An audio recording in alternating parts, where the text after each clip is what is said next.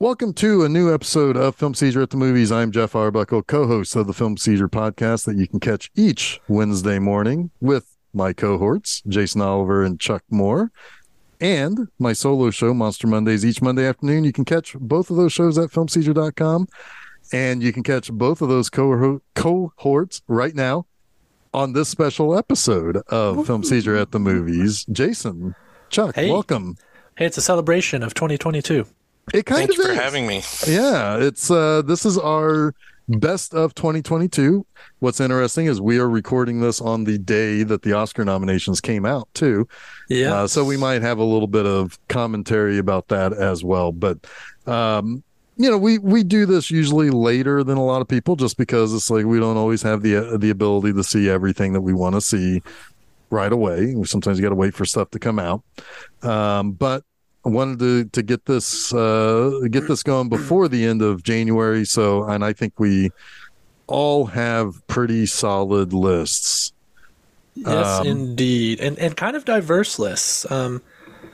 We have overlap, but we have a lot of solo picks, which is going to make it, I think, an interesting conversation. Yeah, I think so. Something for everyone, I think, in this episode. Yeah, and I will say that I am evolving how I'm choosing what's going to be on my list versus what didn't make the list, although I can still recognize it's a very good movie. Some of it is, can I go back to it? Can I rewatch it at any point in time?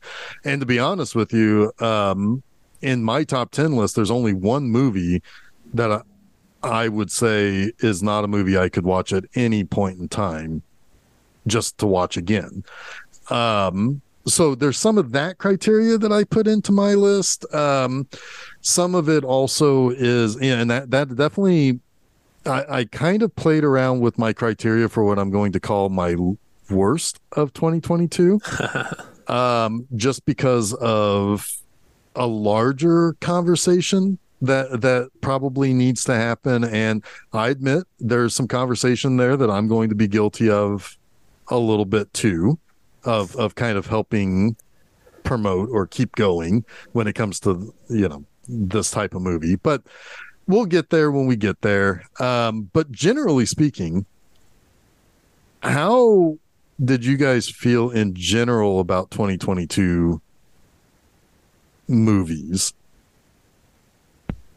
I'll say Go ahead.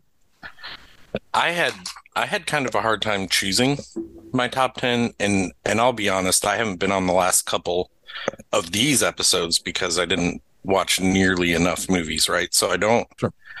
I've caught up over time, but this year was like, it was pretty full of movies that I quite liked. It wasn't full of movies that blew me away, but a lot that I really liked, if that makes sense. Yeah, it makes a lot of sense. Yes, I agree. There were a couple movies that I liked a whole lot, right? A couple few movies that I liked a whole lot. And then it was really kind of hard to pick, to put them in an order, to keep it to 10. It was a very solid year. Yeah. But it wasn't necessarily like a cream of the crop kind of year. You know what I mean? Agree, totally. Yeah. I mean, I think that there are some standout movies. Obviously, every year is going to have a handful of standout movies. But yeah, I mean, I had 16, 17 movies where I thought, I had a really good time watching these movies. And if that's the bare minimum, and again, I talked about most of the movies on my top 10, I could watch at a drop of a hat again. And, but what really kind of was interesting was I had really interesting kind of relationships with movies this year. There are two movies that I have very complicated relationships with that I saw in 2022. And I'll just go ahead and kind of briefly talk about this real quick because one I talked about earlier in the year, one I haven't talked about at all. And the one that I saw earlier in the year that I have a very complicated relationship with is the Doctor Strange movie that came out. And a lot of that had to do with the weekend that it came out was the weekend that my favorite artist, George Perez, passed away. And how he and Kurt Busiek did their Avengers run and how they built up the Scarlet Witch versus what happened to that character after they left and how that character is now playing that out in the movies. There was this really weird kind of synergetic kind of weird, like I felt weird watching it. And it stuck with me in that way. The other movie that I have an extremely complicated relationship with is Babylon. That's a movie that I actually have been kind of kicking around the idea of once it comes to streaming, maybe doing like a more like an essay type of special episode of this. Because there are things that I like that I shouldn't like in it. And there are things that I should like in it that I hate in it. It's a weird relationship. It's neither one of those movies got close to the top 10 list. They weren't part of those, but they were movies that will stick with me. And it's weird. Did you guys have anything like that where you were kind of fighting with some of the stuff that you saw this year? I'm trying to think what would stand out there. I do want to kind of mention that this is the first year I started to really track everything I watched, not just that came out this year, but that I watched for the first time this year. And if I probably missed some things, but I watched about 170 movies for the first time in 2022. You spent half the year doing that. Yeah, that's not including stuff I watched that I'd already seen, right? A lot of that would have been for this podcast. I do want to mention, before we get into my top 10, that probably a movie that would have made my list last year, but that couldn't make this year's list because it's technically a 2021 movie, is Benedetta. Or Benedetta. Sorry. Benedetta. I was going to guess that. Sorry. That would have been real close to the top. So that's kind of one of those ones that sort of fell victim to timing, but I wanted to give it a shout out. I also want to mention, as far as what I've seen this year, did pretty well on the Best Picture nominations. The only two I haven't seen as of the taping of this episode are Women Talking and All Quiet on the Western Front. I've seen the rest. So you can keep that in mind when you hear my top 10 if you care for context. Other than that, I had about 25 to 30 movies that I was tracking as the year went along that I thought might be in the conversation for my top 10 that I had to pare down. I pared that down to about 17 for my short list. Or 18, I think, really, for my short list. And then that was then pared down to this top 10. So it was hard. It was really hard. At any point in time, those other 8 movies were probably jockeying for position at some point in time in the year, but were bumped out by other things. So my criteria, watchability is certainly part of it. But for me, it's more about what kind of impact the movie had. Did it resonate with me? Did it make me feel the feels? And those feels don't necessarily have to be the touchy-feely feels. They can be the creepy-crawly feels. Or they could just be, you're just digging it. Right. It has to be well made. It has to kind of know what it is and succeed. Yeah. Just bare minimum there. That's not to say that all of these movies or any of these movies are perfect. I don't think any of the movies in my top 10 are perfect movies for various reasons, but they're the 10 I liked the most. Okay. Chuck, do you have anything to add to that? Yeah, I will say that relationship-wise with movies, I was looking to have fun this year, I think, a little bit. And my list is going to be skewed on horror, probably because that's what's fun for me right now. I didn't approach this as I need to see everything that's going to be nominated. I need to see everything, that's being critically acclaimed. I approached it from this is what I'd like to see, right? And there are movies in my list that I think both of you probably recommended to me, or at least mentioned to me, that showed up. Last thing I'll say is that the beginning of this year came out with a bang. Like for me, so everything was kind of fighting the early part of the year, and the early movies hung around. Like you'll see it when I talk about my top 10. A lot of the stuff I saw early in the year is still in my list. Yeah, that's interesting. Yeah, I now that you mention that, yeah, I see it because it's oftentimes recency, kind of starts to favorite or becomes a favorite. Right. And yeah, that's something that you kind of have to fight with a little bit. I will say that I saw 76 movies on the year. And most of those were in the theater. I saw things in the theater that typically I wouldn't have gone, but AMC A List, might as well, it pays for itself. Right. Absolutely. And if they want to sponsor me, I will continue to say it. But yeah, so it's like I got to see a lot of things, and I went to theaters even if I could have streamed it because of that. So again, there's another relationship there that's kind of, kind of part of that a little bit. But anyway, so we're not going to go through every single movie on all of our top 10 lists. We have each selected a handful. We'll also talk about what our worst is. And we're going to go this kind of like in a round robin. Almost called it a Rob Roundin. Since Letterboxd makes this real easy, I saw 66 2022 movies this year. There you go. And most of those were at home. Yeah. Wow. No, you hate going to the theater. So. I don't care for it much. Yeah. No. So anyway, all right. So, Jason, you want to talk? You want to get into your list first, and then I'll go second. Sure. So, coming in at number 10 is Something in the Dirt. This is the latest film from Justin Benson and Aaron Moorhead, or I like to refer to them as Benson and Hedges.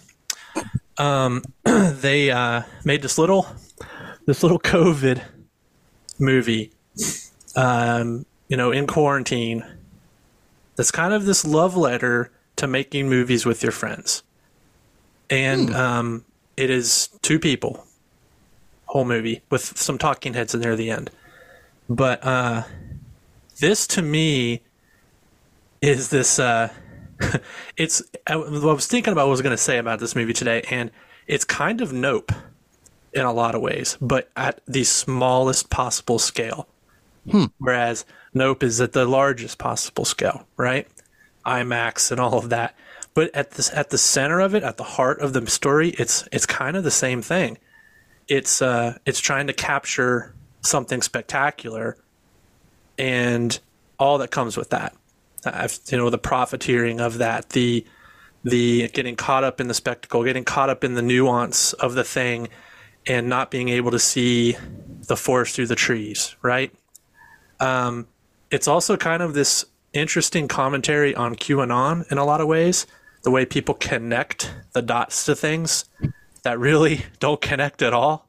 And it's also kind of a fun little playful tongue-in-cheek commentary on, I think, the filmmakers' movies themselves and their fandom, because of all the little like intricacies and connections between their movies.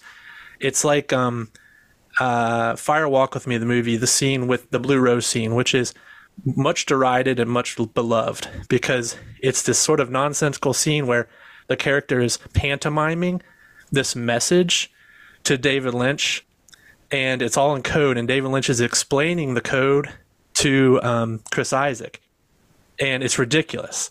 It's like why are they even communicating this way, right? And it was David Lynch's kind of way of poking a little bit of fun at Twin Peaks fandom, because they're always looking for every little clue to see how it connects to the next thing, right? When usually 90% of it is noise. So really, really great little flick. I saw this Sundance Festival was online this year, and this played Sundance, and I caught it. So it was one of the first movies I saw in 2022, and it's stuck with me ever since. I've also fanboy hard for these guys, so I'm a little bit biased too. I laughed real hard at Benson and Hedges, but my mic was muted. Just wanted to make sure that was known. Yeah, no, that sounds fairly interesting. I will admit that of the 6 movies that you're going to talk about, Jason, I saw only 2. So, we got some homework. Sure. I've already moved on to 2023. 2022 is the win now. Anyway, no, that's kind of interesting. You bring up Sundance, because Sundance is happening right now also. Exactly. There is one that I would like to check out this year. Onyx the Fortuitous has his own movie now. Oh my God. And you can Are you serious? As of now, yes. You can stream it if you buy it. Yeah, it's like a $20 ticket, but you can stream it as of now. Oh, yeah. Shit, yeah. Anyway, yeah. So anyway, yeah, no, that's... So, all right, Jeff, what's your number 10? Well, I'm going to start with number 8. Okay. Because that's weird. That's the first one that I pointed out that I wanted to talk about. Okay. That's the Menu. If anybody who listened to the episode I did of this back in November or whatever, I loved it. This was a movie that was jockeying for positions late in the year, and it was one that I decided this is the one that I would more likely watch than the one that I had to end up cutting. I saw it twice in the theater, as a matter of fact. So then but like the whole plot of this movie is sold as this horror movie that, Jason, you thought was going to be a Most Dangerous Game type movie. Yeah, I totally did. It is not that at all, and probably to its benefit. Oh, for sure. Because it's sold to you in one way, watching it becomes something else, and you realize. Did you see this one yet, Chuck? The Menu, yes, I did. Okay. Yeah, so we've all seen it. Great. Yeah, and so I started to kind of revel in this black comedy, is what it really became. The whole thing with how the chef, played by Ralph Fiennes, is so commanding of his team, it's almost become a cult. Yeah. While also their intense hatred for the people that they serve. Anybody who's ever worked in a service situation will probably identify with that. Yeah. That, even when you have somebody who loves you, as is the case with Nicholas Hoult. The Nicholas Hoult character is such a fanboy of Ralph Fiennes that it's too late. Ralph Fiennes is gone. He doesn't like this kid. He doesn't like him. In fact, he especially hates him for what you find out is actually going on at this dinner, because it just shows that this character is a scumbag as well. And you do identify a little bit with the chef because of all the intensely unlikable people at this restaurant for various reasons. The comedy is sharp. I love Hong Chow. She did 2 performances this year, one of which she got nominated for with The Whale, and this one I would pretty much watch anything she's in now. She is so perfectly kind of villainous by just existing. My favorite character in the movie, if I can interject, for sure, is her. Yes, absolutely. I mean, she is sharp. She is no nonsense. And the way that she takes down, particularly the whole table of dude bros, constantly, is great. But then there's little visual jokes in it too. Like when the chef has Tyler, the Nicholas Hoult character, show off his own prowess. And each time that they served something, there was a little explanation of what they served and the title of that dish.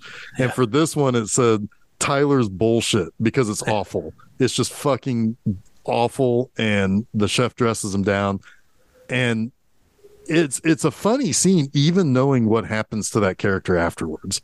Yeah, it's heavy. The movie is kind of heavy because it's really sharply funny, but it's also kind of conflicting, right? Yeah. Like it's a satire not of just like foodie culture, but of chef culture, right? Yeah. And then the interplay between the two, because they kind of prop each other up, right? Right. Mm-hmm.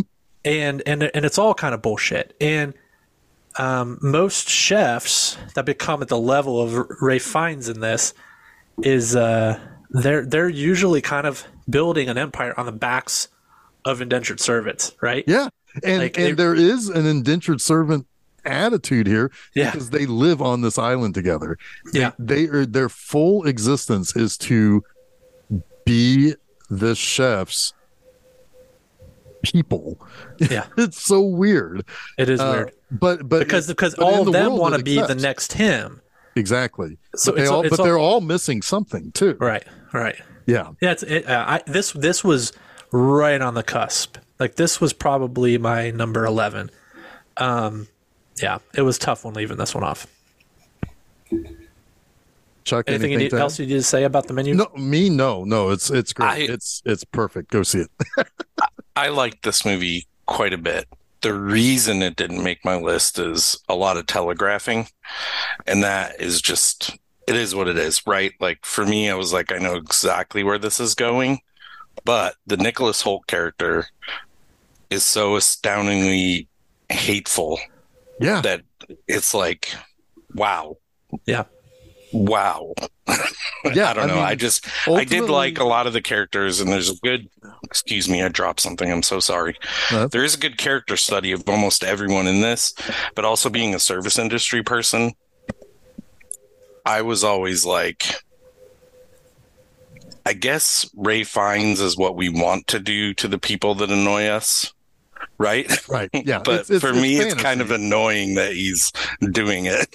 Sure. If that makes sense. Yeah. Well, no, because, I mean, if you're in the service industry, when you see it, you have one opinion, but now you're no longer in that service industry position quite the same way. So, it evolves. It evolved your opinion of what, Yeah. If you saw this while you were still working at Applebee's, you probably would have a similar or a different take on it even. Yeah, absolutely. It's almost like, what is that movie with Ryan Reynolds? Waiting. Like, oh yeah, it's like a serious kind of version of that in a way, like the hatred towards clientele and whatever. And I don't want to go too deep into this, but like hating your clients who make your living is kind of deplorable to me. So, well, sure. Well, there's been a lot made recently of like the Michelin system. And the pressure that brings, that it's not necessarily a good thing for anyone, right? No. It's this circle jerk, right? That everybody participates in, that really just creates a heightened pretension and classism. And what I think some of the best moments in that movie for me are how each table reacts to each dish. Right. Yes. Right. Because you see like a lot of like the sycophant, like the Nicholas Hoult character is just gobbling up his condiments, whereas the dude bro table are just like, where the fuck's the bread? Right. And it's perfect. And then you've got Leguizamo, who's just like, I mean, this is pretty fucking good, but I do wish I had some bread. Right. It's just interesting that the play like before they even realize they're in trouble. The different sort of levels of foodie culture and why people buy into an experience like that, right? Unfortunately, I want to ask a question now because I have my answer. What table would you be sitting at if you were brought in here? And if that's too much to come up with right now, I'll say while you're thinking, I'm a dude bro, unfortunately. I want my fucking bread. I don't know if I'd go to the lengths they do. Right. In this movie, but I identify with them in a way that's kind of discomforting. I would kind of know what I'm getting into. Yeah. So I would probably be more on the level of Leguizamo and his assistant. That's That's where I fair. would probably. That's probably where I would be too. Yeah. Yeah. Okay. Like fair. I would accept it, but I would kind of grumble. Right. But we'd all want to be on because Taylor everybody's Joy, a critic, right? And I'm definitely going to be a critic. Right. Yeah. Yeah. Yes. Okay. Go All ahead. right, Chuck, to you. Yeah, so this happens to be my 10th movie, so I'll just say it at the jump. It's Nope. I said earlier that horror was kind of my angle, right? This year I watched a lot of horror. I love horror films. It's what I've been doing, but I'd also been leading up to this due to the show and for other reasons watching a lot of Westerns. Mm-hmm. So this movie scratched like every itch in both of those. Well, maybe not every itch for Western, but it was a nice bonus to have that kind of Western aspect to this film. It also brought me back to my childhood, right? It's a Spielberg film in a lot of ways. It's, we're going to talk about one of Spielberg's films, or we already did. I can't remember. Real soon, that this movie reminds me of in a lot of ways. So it's that alien. I'm saying alien. I mean, there's literally an alien, right? But it's that alien feeling the whole movie of like something is above you. It's kind of literal and figurative in a lot of ways when you watch Nope, because what's actually happening is how you feel, right? At least for me. And I think Jordan Peele executes it phenomenally. There's the weird... I almost want to move this film up now that I'm talking about it. It's weird how that works, right? But there's that whole thing with Gordy and the relationship humans to animals and the relationship of the kid who's with Gordy and the monster later on in the movie. That's just so...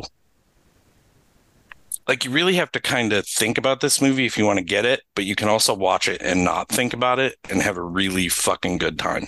Yeah. Like, there's some creepy shit in this movie that has nothing... The kids, right? Absolutely. In the barn, in the stable, rather. That, I was uncomfortable. And that goes back to something from my childhood, too.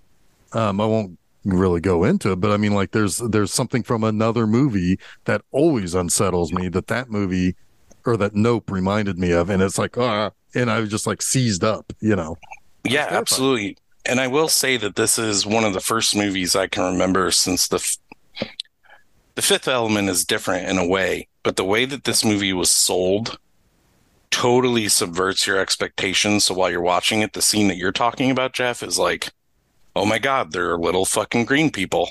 Yeah. That, you know what I mean? Like, it totally sells a different version of itself that like really makes the movie work when you think about it afterwards. I highly recommend Nope, and really considering it, because I think some people have seen it and have just not gone any deeper than what the film shows you. Yeah, any thoughts from you guys? It is a very smart horror sci-fi movie, and it is just outside my top 10 list. You have two movies that you're going to talk about, that one and another one later, that is just outside my top 10 list. And the way it's shot, the sound, it's beautiful. It sounds great. Everything. Yeah. I mean, it's a movie you need. If you could have gone to see it in the theater, you really should have. Yes. Agreed. Hard agree with that. I will go so far as to say is Stephen Yeun was robbed this award season. He got like no consideration from anything that I could see, which is just flat out wrong. He's phenomenal in this movie. This was also my short list. Definitely in the consideration. I liked it a lot. I would also say it is the IMAX spectacle of the year. In that regard, I think it beats out for me, certainly beats out Avatar for me as IMAX spectacle, like big movie. And in a different way, it beats out Top Gun for me as spectacle. I just think its use of the IMAX screen and those big, wide sky shots, in the valley, like all of that is just. I honestly, I can't bring myself to watch this movie at home. I don't know. I just can't do it because I know that I'm not gonna have the same reaction to it. Can I tell you? Can I say something? Yeah. Because that is kind of important. I watched this movie with Brinley, and she loved it, which would kind of astounded me. Like I'm like, she's gonna like this movie, and she's the movie watcher of my two children. But ever since that, she's like, we need to watch Nope with everyone else. We need to watch Nope with everyone else, like now. And I'm like, well, your mom doesn't want to watch it again, and your sibling doesn't want to watch movies very often, but she's been pressing it hard. So it hit with her, and I know she's obviously 40 or whatever, 30 years younger, doesn't have that same like relationship. Well, make sure when that inevitably plays IMAX theaters again that you take her to see it in IMAX. I will. I'll do it. Because so much of the fun of this movie was looking in one corner of the gigantic screen to see if I could catch a glimpse of whatever's hiding behind the clouds, It's just, it was magnificent use of space. I will say I watched this in the theater, and I agree with that. And I know IMAX is a different experience, but this is one of the few I'm like, I need to get out for this and see it. Get out. Yeah. Well, I think then that all of us agree. Anyway, Chuck's laughing. He's laughing again. Muted. Yeah. Sorry. No, I saw. I don't typically do IMAX. I typically do the Dolby. And this was one. Like, there was no doubt in my mind this one had to be a Dolby, and just to get every sound from every direction, it was perfect. All right, Jason, I think you're going to talk about number 9 on your list. Yes, I am. So this one, I would just say this one is To Leslie. And this movie just popped up on my radar in the last couple weeks. It's kind of got an interesting story behind it. Sort of a lot of actors, A-list actors, started to kind of rally a campaign for its support for Andrea Riseborough to be nominated for Best Actress. And you don't usually see that a lot. Like, there were people who were winning awards for their performance, like Cate Blanchett for Tar, who was talking about Angela Riseborough and To Leslie. It's like, what is going on here? And somehow, some way, everyone thought it would be a little too late, but it did it. It made the nomination list for Best Actress for Andrea Riseborough. So I checked this out a couple days before the nominations, and it floored me. Not only is her performance good, but it's a really good, well-told story. It's kind of like feel-good redemption story that you just kind of need every now and then. And her performance is fantastic, but it's not just her either. Allison Janney, as always, is great in it, and it has a really good performance by Mark Maron. I think at least Chuck is a fan of him. So, yeah, I highly recommend it. It's just powerhouse performance. She's just engrossing in it. She carries the whole damn thing for the most part. But it's a good movie to boot. So, check it out. What? First time director too. I think it's nice. A debut feature for the director. I hadn't heard of it when you mentioned it, and I looked it up, and I'm like, I need to watch that. Yeah, so, it's one of those movies I can't imagine anyone disliking. It's just, yeah, it's hard to watch at times, but you feel everything she feels. And you're just mad at her, and you're pissed, and you're rooting for her, and it's like she drags you through all of it. Yeah, it's one of those all-timer performances. It really is. I don't know if it'll be enough for her to win. I don't know how many people who vote will actually get to see it, but I think if they do, it'll be hard to not cast a vote for. Awesome. Oh, okay. All right. Yeah, no, I hadn't heard of it until you mentioned anything about it either. So yeah, it was like completely news to me also. I was like, I never even heard, and apparently it only just came out a few months ago. Yeah. That's crazy. And just kind of got this crazy groundswell of support. Like, I don't even know how it happened, but people who are, have the public microphone, I guess, if you will, have been touting it.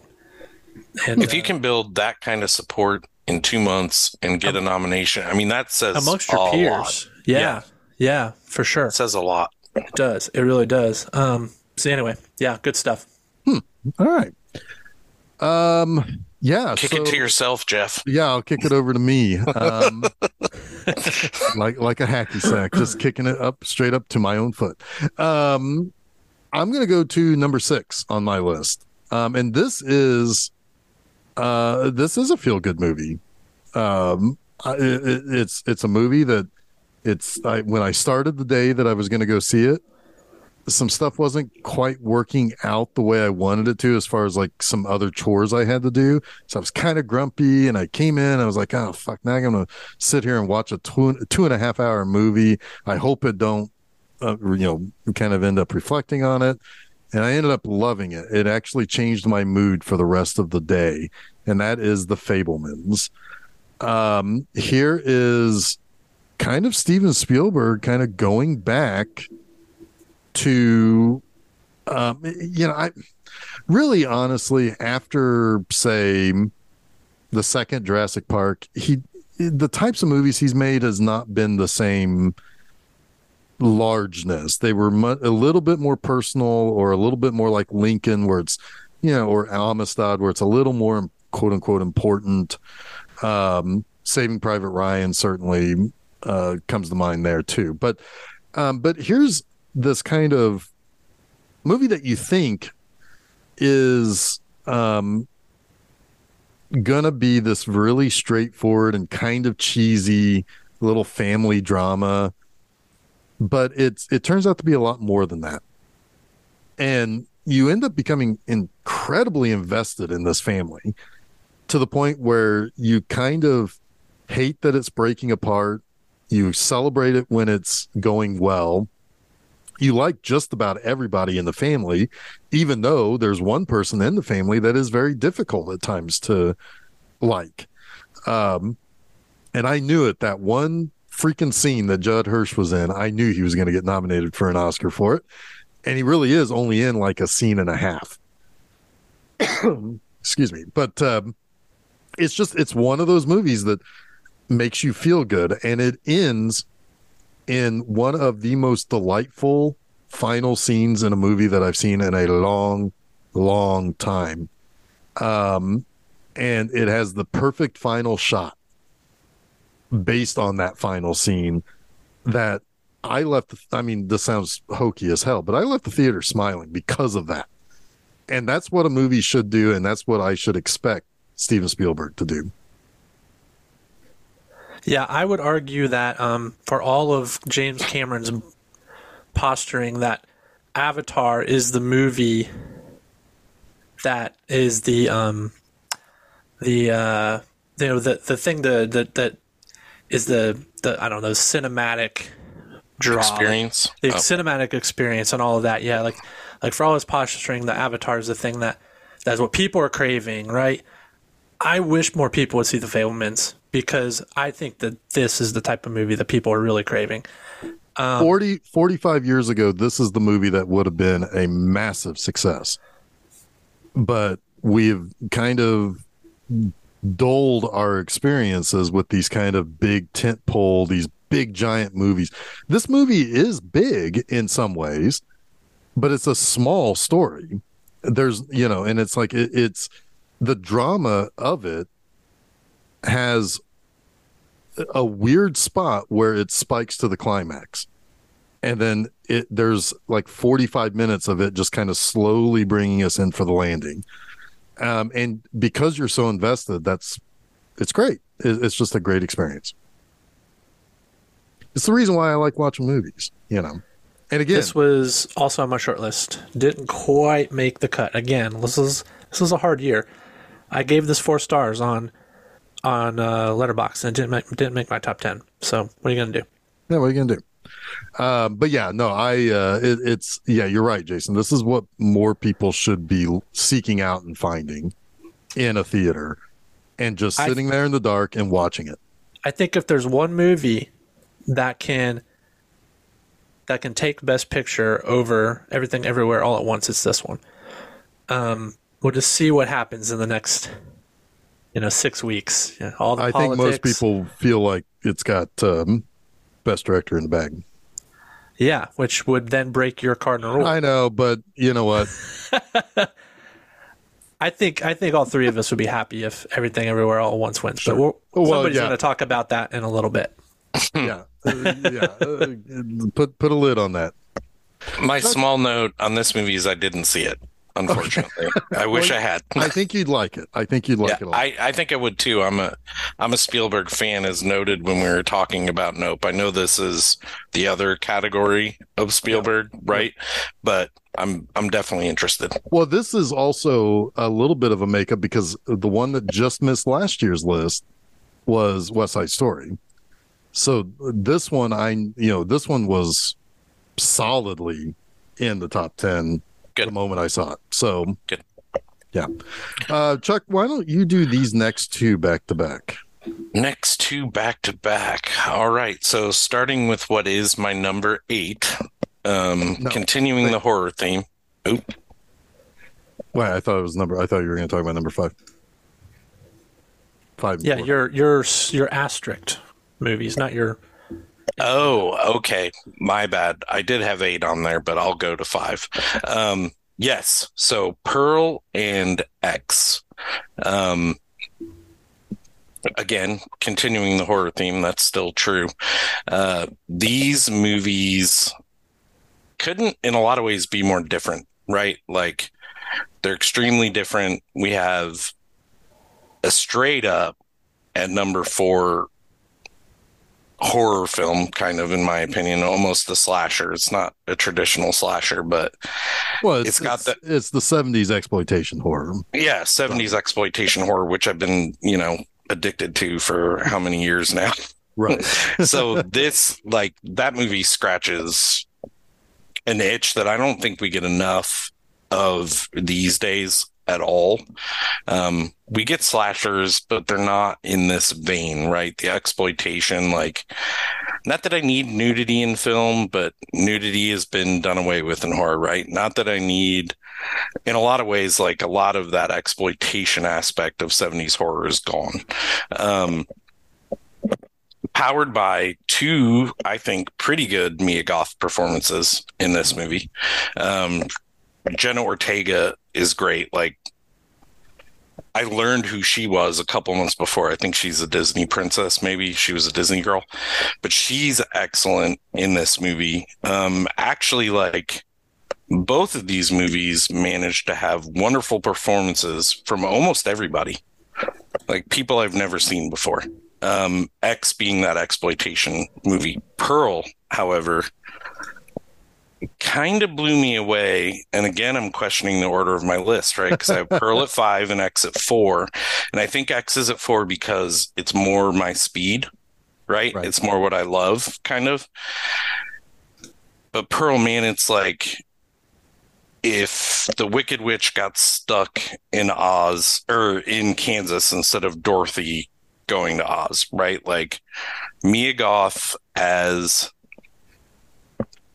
a trapped but crazy girl in Kansas, right? And you do have all these allusions to The Wizard of Oz, which is another favorite movie of mine. I'll call it a favorite. Like, it's stuck with me forever. It's not one I revisit all the time, but whenever it was on TV, I watched it. We all know the beats of, all 3 of us probably know the beats of Wizard of Oz without having to actually see it recently. Yes, yeah, absolutely. It's kind of part of our youth, Absolutely, yes. And this movie plays off that in a big way, I think. Certainly and with the color, it's so like her red. well, yeah, it's a dress Technicolor bleeds. film, right? Yeah, It's Technicolor. right. I don't know if it is. Is it Well, Technicolor, I don't know if Jason? it's. I mean, Well, it's I don't know definitely shot if to they look like technically it. use the film process, but it's shot to look like it. Yeah. Yeah. And Mia Goth, my God, her performance, like, to me, is, and Jason, you mentioned an unassailable performance. And Mia isn't like to the nth degree the entire movie in this, but that scene at the table, her little soliloquy, and then her end credit scene is like kind of blew me away. I was like, I don't expect it, like, on the heels of X, where she's good. She's good as the old lady. She's good as Maxine. But this, I was like, holy shit. Like, I left that theater like, I didn't even know what to say about it. I kept telling Stephanie, like, she talked for like 2.5 minutes without breaking character, without like error. And like, I completely believed her. She didn't, like, she was not Mia Goth. She was her character. And a lot of the times I'm like, you kind of see through that, at least for me. Yeah. So performance wise, Pearl is just astounding. I think both of these movies are top notch and in my top 5. I wonder if that wasn't intended to be a oneer, but they had camera A and camera B set up, and generally, you just do the scene, and if you need to cut, you cut. But I think they got that. I really feel like it was just Mia Goth being like, I'm just nailing this thing. And then they looked at it, they're like, yeah, we're not cutting this up. No, I mean, you can't. You can't. After having seen it, if you cut that shit up, you're doing a major disservice to what Sure. Right. Mia did. Yeah, absolutely. Sure. But a lot of times, that's kind of what you do, right? You've got your over-the-shoulder, reaction shots, all of that. But yeah, Well, and sometimes that's just because you can't get one clean shot of an entire speech. That I mean, too. that is multiple pages of a script. Yeah. I mean, imagine reading a book for 2.5 pages. Even if you read it 40 times, closing the book and then repeating it back with emotion to somebody. That's impossible for most of us. Right. For all 3 of us, I'm sure. But I mean, that's exactly what that is. I mean, yeah. I know that X and Pearl, we cheated, Jason. Yeah, Jeff and I cheated. We ranked them together. Yes. And we ranked them in the same slot. Yeah. We both put them in number 7. Interesting. Pearl to me is the more interesting movie just because of it's this kind of, it's like a dream, but it's also a horrific reality. Yeah. So yeah, I'm on board with both of these movies for 2 very different reasons. And one thing I would say about X is that I've seen a lot of movies, particularly in my other gig over at B Movie Enema, where a movie goes way over the top trying to look and feel and act like a 70s or an 80s movie. They go over the top with making sure that that film looks used and beat up, and it pops and it scratches and it jumps and it does all of this stuff that, while it can do that, you better make it look like you shot it on film, because otherwise you're adding a film effect to a digital presentation, and it becomes distracting. And it's you just have to be kind of careful with some of that stuff, and everybody has the notion to go over the top with it. It's like, yeah, this is going to look like a VHS movie, or it's going to look like you went to a shitty 42nd Street grindhouse place or something. It doesn't have to. X doesn't do that, but it still looks grimy and dirty and broken and grainy and all of that stuff. and it becomes so good at that you just think you're watching film again. I mean, it felt more like a Texas Chainsaw Massacre movie than the new Texas Chainsaw Massacre movie. Agree. And guess what? That I didn't pick that one as my my least favorite movie of the year. That was on my short list, guys. I'm joking.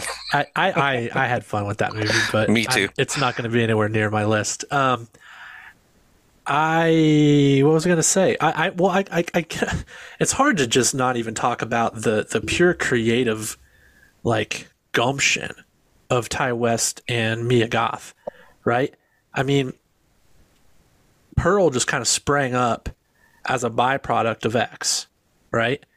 And it was like, I think they wrote it in 2 weeks. They're like, we have all these locations, we have all these props, all these costumes. Let's just make another fucking movie. Like the old Roger Corman spirit, right? And they arguably made a better movie than the movie they set out to make. That's crazy. Yeah. Although the one thing that Pearl doesn't have is the hilarious silhouette of Kid Cudi's extremely large dong. He's fantastic in X too. He's really good. Yeah, he sells that 70s aesthetic really well. He really does. Well, you also mentioned what's her name? Jenna Ortega. Jenna Ortega. I mean, she just blew up. She's Wednesday Addams. I saw 76 movies last year. She was in 73 of them. Yeah, probably. But I mean, yeah, she had one hell of a year. She started with X and she ended it with Wednesday. Well, no, she had Scream first. She had Scream, as well. Yeah. Yep. And we're going to see she's going to be back here again in a few weeks or whatever. Yeah. Yep. Oh, for what, the new Scream? Yeah, Scream 6. Yep. Scream 6. Cool. Well, yeah, wholeheartedly agree with those picks. And you're right, we did skip one of yours. I don't know why we didn't do that one first, but we'll get there. It's all right. I'll talk about it. It's my mistake in the asterisking. Oh, gotcha. All right, who's that? All right, so yeah, we'll come back around to that. It's you, Jason. Tell us what your number 5 of the year was. My number 5 of the year was. Or no, I'm sorry. Number 8. Sorry. Number 8. Yes. My number 8. My number 8 was After Yang. This is one that I missed when it came out. It played Cannes in 2021, but it was officially released by A24 in 2022. I think this kind of got in my radar after I saw Banshees of Inisherin because of Colin Farrell.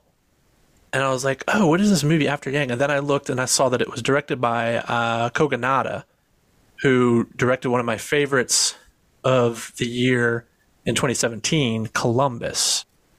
In fact, Columbus might have been a top 3 for me that year. God, it's a great movie. So I was like, gotta see this. So rented it because it's really hard to stream. I think it's like a Showtime exclusive or something, but absolutely floored me. It's just this quiet, peaceful, nice, introspective movie that doesn't demand too much of you, but demands enough, right? Like it's a very meditative film, almost to the point of being lyrical, but it has a very good driving through line, story to keep you going from point A to point B. But it's got a lot to say in a lot of quiet ways, particularly about the role of technology in our lives, right? The future of AI and what that looks like. What makes a family, right? All families just come in like totally different shapes, sizes, mentalities, backgrounds. And they're all kind of, for better or worse, in this thing together, right? And this just kind of focuses on one of those stories in this futuristic world that doesn't really feel that far off, right? But it's basically about this family who has an android who they bought as a friend for their daughter. Colin Farrell is married to an African-American woman, and they have an adopted Asian daughter. And to teach their Asian daughter about her culture, they buy an Asian android, right? Who gives her like Asian fact of the day kind of stuff, right? So it's this commentary also on what it means to be of a certain culture, but not of that culture, right? There's a line in this movie that absolutely devastates me. There's a character who, Yang is the android, who falls in love with this girl, and you find out she's a clone. So there's that whole angle too, is like this, what makes humanity, right? And she asks Yang, she's like, do you ever worry or feel that you're not human enough? Or do you question your humanity? And he said, no, but I find myself often questioning what it means to be Asian. It's like, holy hell. Like that just like, it's like his identity as an android, because he's supposed to be this ambassador of the culture for this little girl, and neither one of them have any real connection to it. So it's, there's just a lot going on, and it makes me emotional. I might have weeped at the end of this movie. It's also got, I think, the best opening scene of any movie I saw this year. Right, Chuck? It's fucking fantastic. Yeah. Yeah. But yeah, you watched this, Chuck. What did you think? I'm almost afraid to talk about it, and here's why. And it might have missed my list because I'm afraid to talk about it. There is a notion of acceptance, like thread, all throughout this movie, right? Like the acceptance of clones and the neighbors disliking the clone kid, or Colin Farrell, disliking the clone kids. And there's a lot that hits home with me that I cannot talk about. Sure. That this movie really resonated with me. Yeah. But it's also, it almost hurt too much to make it like a favorite of the year. But I think it's a wonderfully made movie. It is heartfelt. Yeah. It does examine things, like you said, in a very quiet way. Like the whole scene with Yang and Colin Farrell talking about tea. Oh. That almost made, not almost, it made me cry. I'm tearing up right now. I'm not. Yeah, it's an astounding film, and I would say anyone should probably watch it. Yeah. Yeah. Good stuff. And Haley Lou Richardson, I just want to say, might be my favorite working actress today. She was the lead in Columbus. She's in this movie as well. She was recently in the new season of White Lotus. I love her. Yeah, she's great. She's great.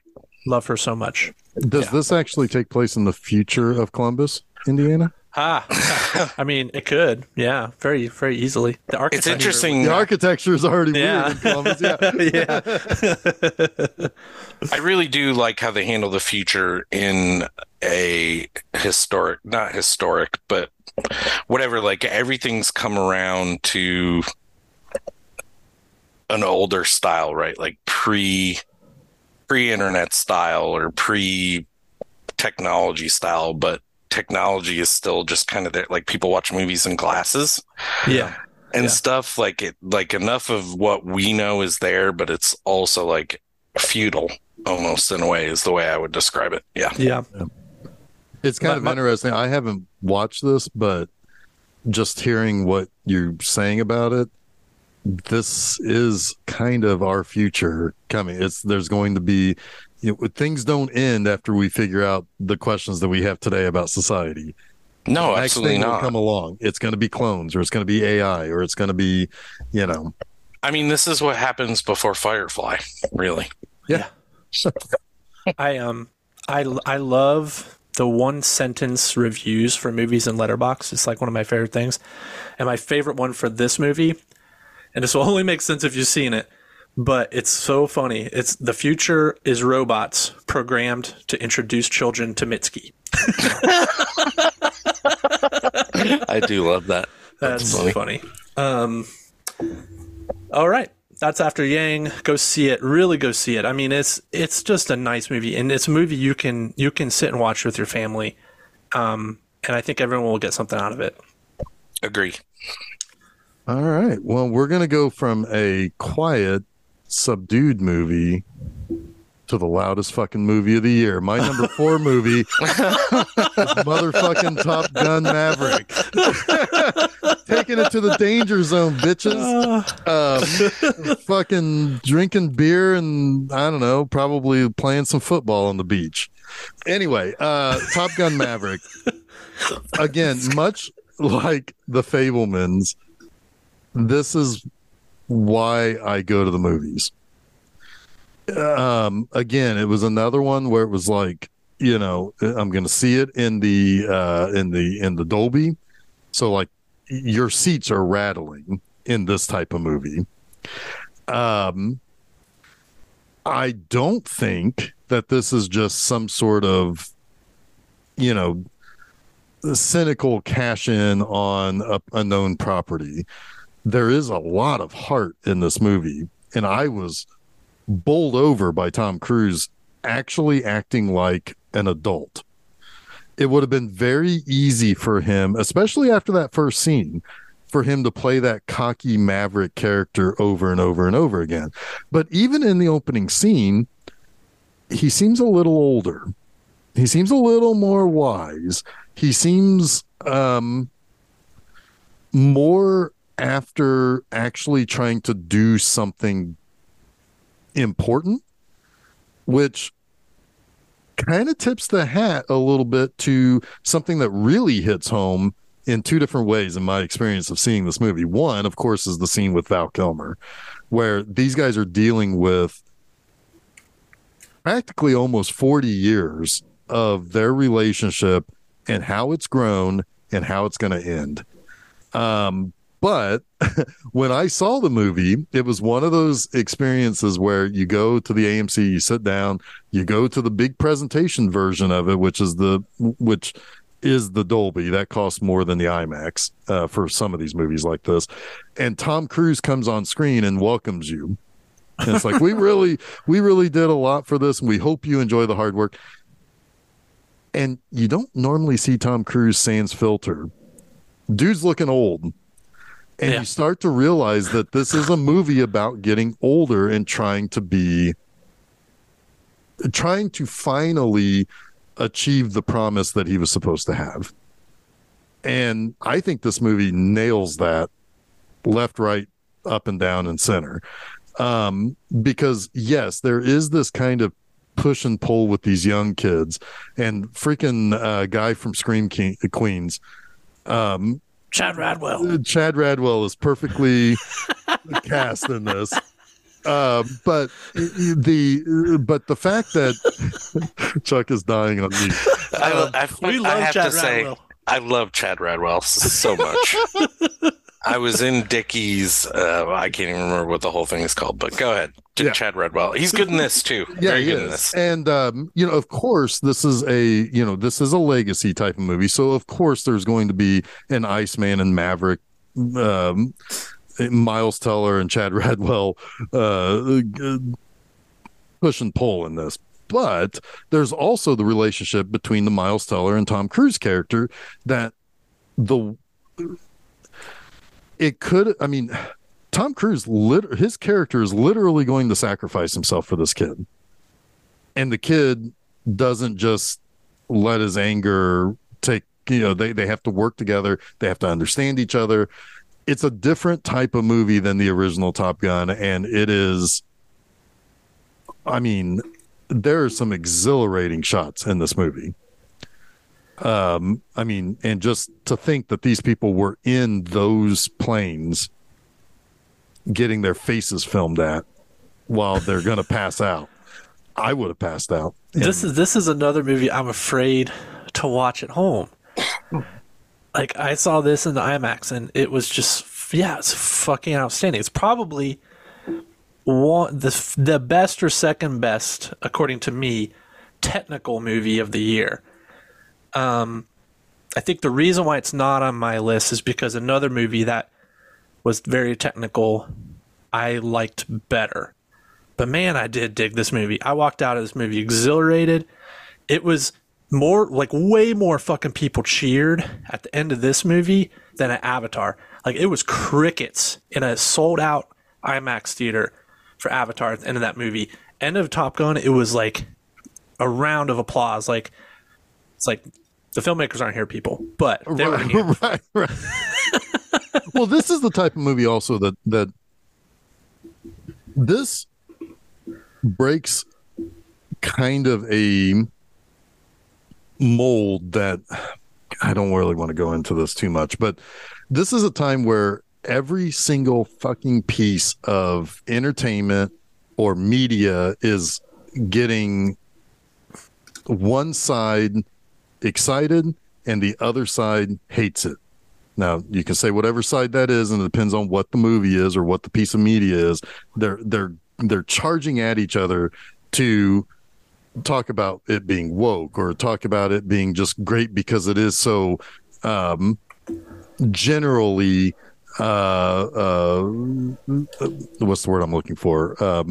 Not accepting, but you know, it has all these different kind of perspectives and these different angles that it's coming from. This is one that broke through that, and just about everybody who saw it will like it at the very least, if not absolutely positively love it. And sometimes those are the things that kind of crack the surface a little bit to kind of maybe get people to shut the fuck up about some stuff. I mean, this to me is the perfect popcorn movie. Yeah. And to me, it's the movie that brought people back to the theater after COVID. Yeah, absolutely. And it will be looked upon in a significant way in history because of that. Yeah. Chuck, I think two things.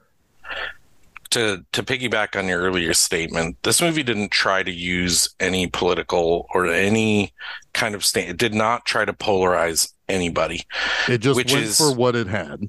Which is Hollywood is kind of culpable in that too. Like, two movies I really like Knives Out and Glass Onion, to bring in another 2022 film was like, why do we gotta needle this shit? I know you're representing both sides, but let's not needle it, right? Right. And this movie was like, fucking have fun. Yeah. And this ended up right on the outside of my list. It's just fun. It's just good. It's a little stupid, but it's fun. Well, but I mean, it is, but at the same time, you don't have to defend its stupidity. They dropped two men into the middle of Russia and they stole a plane. Like, come on. It's a lot stupid, but it's stupid like those 80s movies that we loved were stupid, you know? Yes. But it's not, but it's and more not, well done in a lot of ways. Right. Yeah. But it's not waving at you at the camera saying, this was the 80s, you know, or it's doing all the same things. Again, this is the pastiche thing.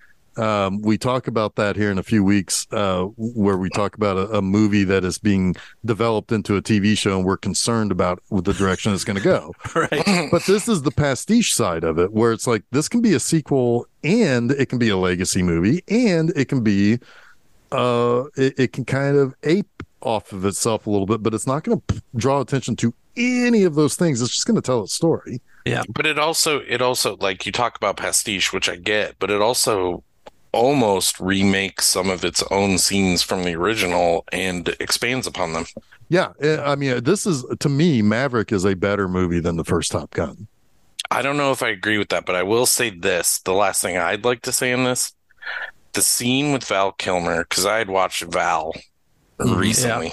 Yeah. The scene with Val Kilmer and I'll just say Tom Cruise. It's not even Maverick in that scene. It's those two men almost having a moment. Sure. Is really just kind of nice. Yeah, right? And it's mature too. That's the best part of that. But I feel like it's just them. Yeah. I don't feel like they're acting. No. In that scene. No, I agree. I mean, it's two guys who've known each other for 30 plus years. They're getting together, you know, having a scene, and there's a weight to it, but it also is nice. You know, it's very nice. Yeah. It's very nice. Yeah. There's a levity to it. I mean, Val Kilmer's cracking jokes in it, you know, but it's, but it's heavy too. And it really drives home a point that these characters have grown up and things have happened.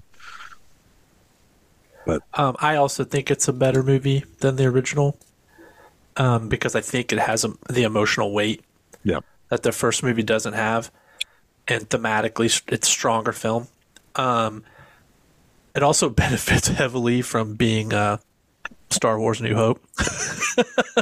I think you guys are forgetting when Goose died for the first time, though. Oh, that I was think good.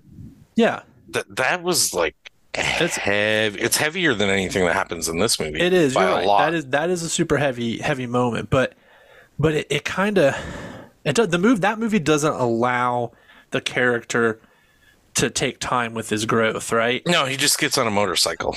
Yeah, I get that. It's Yeah, like- I get very like- 80s. it's like Yeah. Footloose, angry dancing away, but he angry motorcycles away. Yeah, Yeah.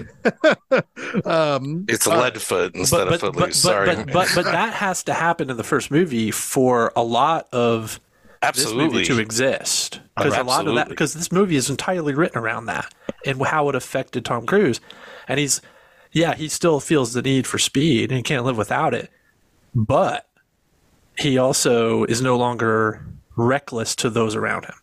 Yeah. All right, Chuck, Well you want to do said. the one that we passed up that I had a goof on? Yeah, sorry. This is a bit of a foible on my part and how I Well, list no, my movies, but this also kind of puts a nice little bow on your horror thing. it does. Another horror film in one that for the first half is more thriller in a lot of ways. Barbarian. Yeah. So Jason recommended this to me, and I think Jeff, you may have seen it in the theater too. And I saw it just after Jason did. Yeah. yeah, and the overriding note, and this is funny because you've mentioned this a lot, Jason, during this episode. Like, I would hesitate to not see, or I'm afraid to see this at home, right? Yeah. Barbarian, Top Gun, a couple other, those two in particular, Barbarian and Top Gun, are films I would like to have seen in the theater for sure, Right. but definitely translated at home. Oh, for sure. Barbarian, Barbarian for sure does. yeah, Barbarian and like the atmosphere, I'd love to have those, all that shit coming from the side of me while I'm focusing. Yeah. But it is masterful in its subversion of character, or not character, actor. Yeah. Yeah. Like, you have two characters, one of which who's scary all the fucking time, and one of which you love all the time as an actor, being totally played against you, right? Oh yeah. And I don't want to go too far into the story here because I'm not sure how many people, I know people have seen Barbarian, but I don't want to ruin it because it's moments that make it great need to surprise you. Yeah. Right. Yeah. It's one of those movies, like, I will watch it again, but it's one on my list, Jeff, where I think the experience will be lessened by a repeat viewing because I won't be as shocked. That's almost saying too much, right? Well, yeah. Like, people are going to wait to be shocked. I would almost argue that this is the type of movie where you start to see other things. Like maybe, because the first time you saw it, you were shocked and you had a reaction, you had a gut reaction. Absolutely. But maybe the second time may expand on other things to where you see, oh, now I can pull back layers now. Yeah, I don't have to pay attention like in The Usual Suspects, which is one of my favorite movies ever. I know what the twist is. I can watch all the periphery, right? Right. Yep. Which is great. And this movie actually has some very comedic stuff in it, which is Oh my kind God. of wild for the Measuring the Rooms got a huge laugh it's out of me. really God. like, this is a movie that uses new, like, I don't know, you're talking about like taking Fountain Square in Indianapolis and turning it into a paradise, right? Right. Or whatever. Yeah. And you find the stairwell that just goes forever and you're like, oh, I can charge for this shit. It's, Right. it's fucking wonderful. But the scares and the what it's trying to say about gentrification just in general Mm-hmm. is very powerful stuff. And it's done in a, like, it's one of those movies you almost feel bad for one of the bad guys, right? Like, well, yeah, sure. Certainly for the quote unquote, I'll just say it, monster. For the monster of this movie. The monster is the least of the monsters in a lot of ways. Exactly. And the movie is also very good at making you watch it kind of like this, where you can't see the periphery, and it's done in an excellent way. At nighttime, you can't see what's around this perfect little house. And right. then the morning comes, and you're like, fuck, why would you stay here? Why would you be here? You know, right. in a normal situation? Because it looks like a fucking war zone, but you didn't see that because everything is focused on the weird stuff happening right in front of your face, or the weird character that is in this house that is the whole trailer, but then is not what you think it is. It's funny, and I'll kick this to you in a moment, Jason. I went to an area of Indianapolis last night where it feels like it's almost like Sim City. They just dropped in a nice area. Yeah. Right. Without worrying about everything else that's around it and worrying about, and I'm not being judgmental of the people who live there or the homes that they have, but it's like, okay, now all of a sudden all the roads are brick and everything around it is like destroyed. That's kind of what this movie was saying. But go, Jason, and unfortunately, and just really quick before sorry, real quick. But something like that though. No, can't get a word in edgewise on this one. But something like that though also portends a very dark thing. That one nice little thing is going to push all of those other people out. Just dropping that one little nice part is going to kill everything else around it, and those people are going to be busted on their ass. You know, it's well done in that portrayal. For sure. I'm talking about what you were talking about. Like yes, but it's in this movie too. It's absolutely with the Airbnb being like. Yep. All right, Jason. Sorry. Okay, I was gonna say that now that we've said a lot of things about it, this is probably the movie of 2022 that the less you know, the better. Yes. Well, no, yeah. It's also the movie of 2022 that you want to watch with someone who hasn't seen it. Mm-hmm. You know what those movies are like, right? And you just keep looking over. Yes. Keep looking to see how they're reacting. How are they hanging in? Like, because I saw this in the theater by myself, and I will say, I've not felt the way I've felt watching a horror movie in a theater since probably the first Scream, specifically that first act of this movie. And then watching it at home with Susan and getting to see her reactions to things while also kind of getting kind of seeing the periphery, right? Like Jeff said, while knowing what's going to happen is very enriching. It was kind of amazing how much I liked this movie. And again, this was on my short list, didn't quite make it, but I liked it a whole lot. Yeah. All right. So let's talk about some bad stuff before we get to our last three. Okay. As we, I know, Chuck, you and I are going to give our top threes. Jason is kind of doing prime numbers. 1, 3, and 5. And he's going to get to say a little bit about his number 2 as well. His number 2.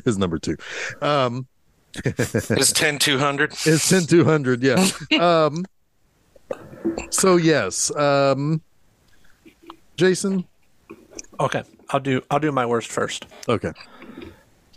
God, I really struggle with this one because you can go a lot of different ways, right? And you could go with like the worst made movie, or the worst made movie that looks better than it should but is still crap, or just the movie that you had the most negative reaction to, which is kind of what I picked this year. I was real close to picking the Wreck one. I fucking hate that movie. Like it is like if you want to do everything wrong in a shark movie, then you make the Rec one. It's shit. But my pick for the worst movie of the year is Smile. This movie is just absolutely. I mean, look, this is actually a well-made movie. It's incredibly derivative of a lot of different horror plots, but that's not why I don't like it. It is just so punishingly cruel to its main character. And it's like turning trauma into enjoyment. Like, there were a lot of movies this year that dealt with trauma specifically to women. But this was the one that really just made me feel gross watching it, because it almost like makes you feel complicit in their pain and their anguish. And I just really just felt bad about the whole affair. And to turn like suicide into a horror gimmick just really pissed me off. So yeah, Smile, fuck you. You're the worst movie of 2022. Wow, there you go. Jeff, can I go? Because I'm going to echo some sentiments here. And I'll go beyond that bullshit, because this movie did piss me off. Maybe not to the same extent it pissed you off, Jason, but I'm in the same boat. But like you mentioned again, we'd seen a lot of women trauma. Yeah. And one of the things that annoyed me most, and maybe why Resurrection, which I really liked, didn't make my list, is that there were so many movies this year where women weren't able to articulate the danger they were in, or articulate their understanding of their own danger. Right. Like Smile in particular, this woman had files upon files upon files of proof of this. We'll bring up It Follows. And she's just a to make fucking doctor, you know? Yes. I mean, Jesus Christ. And I get being traumatized and not being able to articulate or not being able to gather your thoughts. But she took rides to her sister's house where she could gather all of her thoughts and then be like, hey, look, listen, here's this thing. She could do it. Yeah. And it's a very like contrived way to push horror that I just don't care for. So they made her like the hysterical woman. Yeah. You know, that trope. It pissed me off so much. Yeah, I'm with you. And I'm with you. I did not enjoy that. You know what's interesting? The nobody believes the woman trope worked fucking perfectly in Barbarian. Like absolutely to a T. Like that was the perfect execution of that trope. Because you know why? Because it was the piece of shit cops, right? Yes. And because, they were like, oh, we've better things to do than listen to who we perceive as a raving crackhead. Right, because it didn't rely on her inability. It relied on the other people's unwillingness to listen. Yeah. And that is very important. Yeah. Absolutely. Yeah. All right. I'm glad to purge that. So you both picked Smile. That's been like really just like, I can never talk about that movie ever again. It's great. Okay, well, you got it all out. So there you go. So when you go see 76 movies, damn, that's insane. And I mean, some of them I watched at home, and some, there are some movies that you see, like The King's Daughter, which is like kicking a puppy when it's missing a leg. It's like it's well, no, but I mean, but the thing is, it's like it's a bad movie. But it was also a movie that was made 8 years ago, or something. And it just it just kind of farted out into the theaters, right? And it's like you kind of feel bad for it after a while. It's like, nah, don't kick that puppy that's missing a leg. But then you get to see movies that are truly bad, like Moonfall, that are gloriously bad. And I think I saw those two movies back to back, as a matter of fact, which is amazing. I hated Texas Chainsaw Massacre. I started Blonde and I had to shut it off after like 45 minutes. I did too, by the way. Yeah.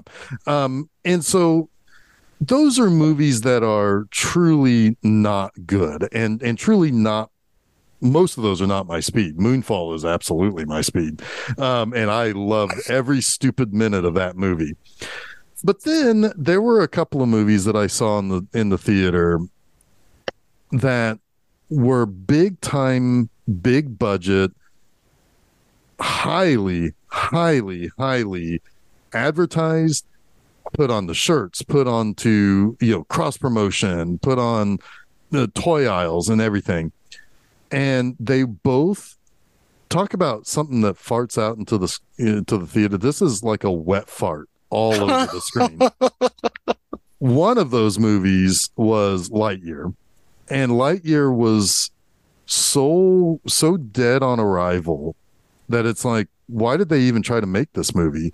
And what made that movie so bad, and this isn't even my worst pick here, but what makes Are you kidding?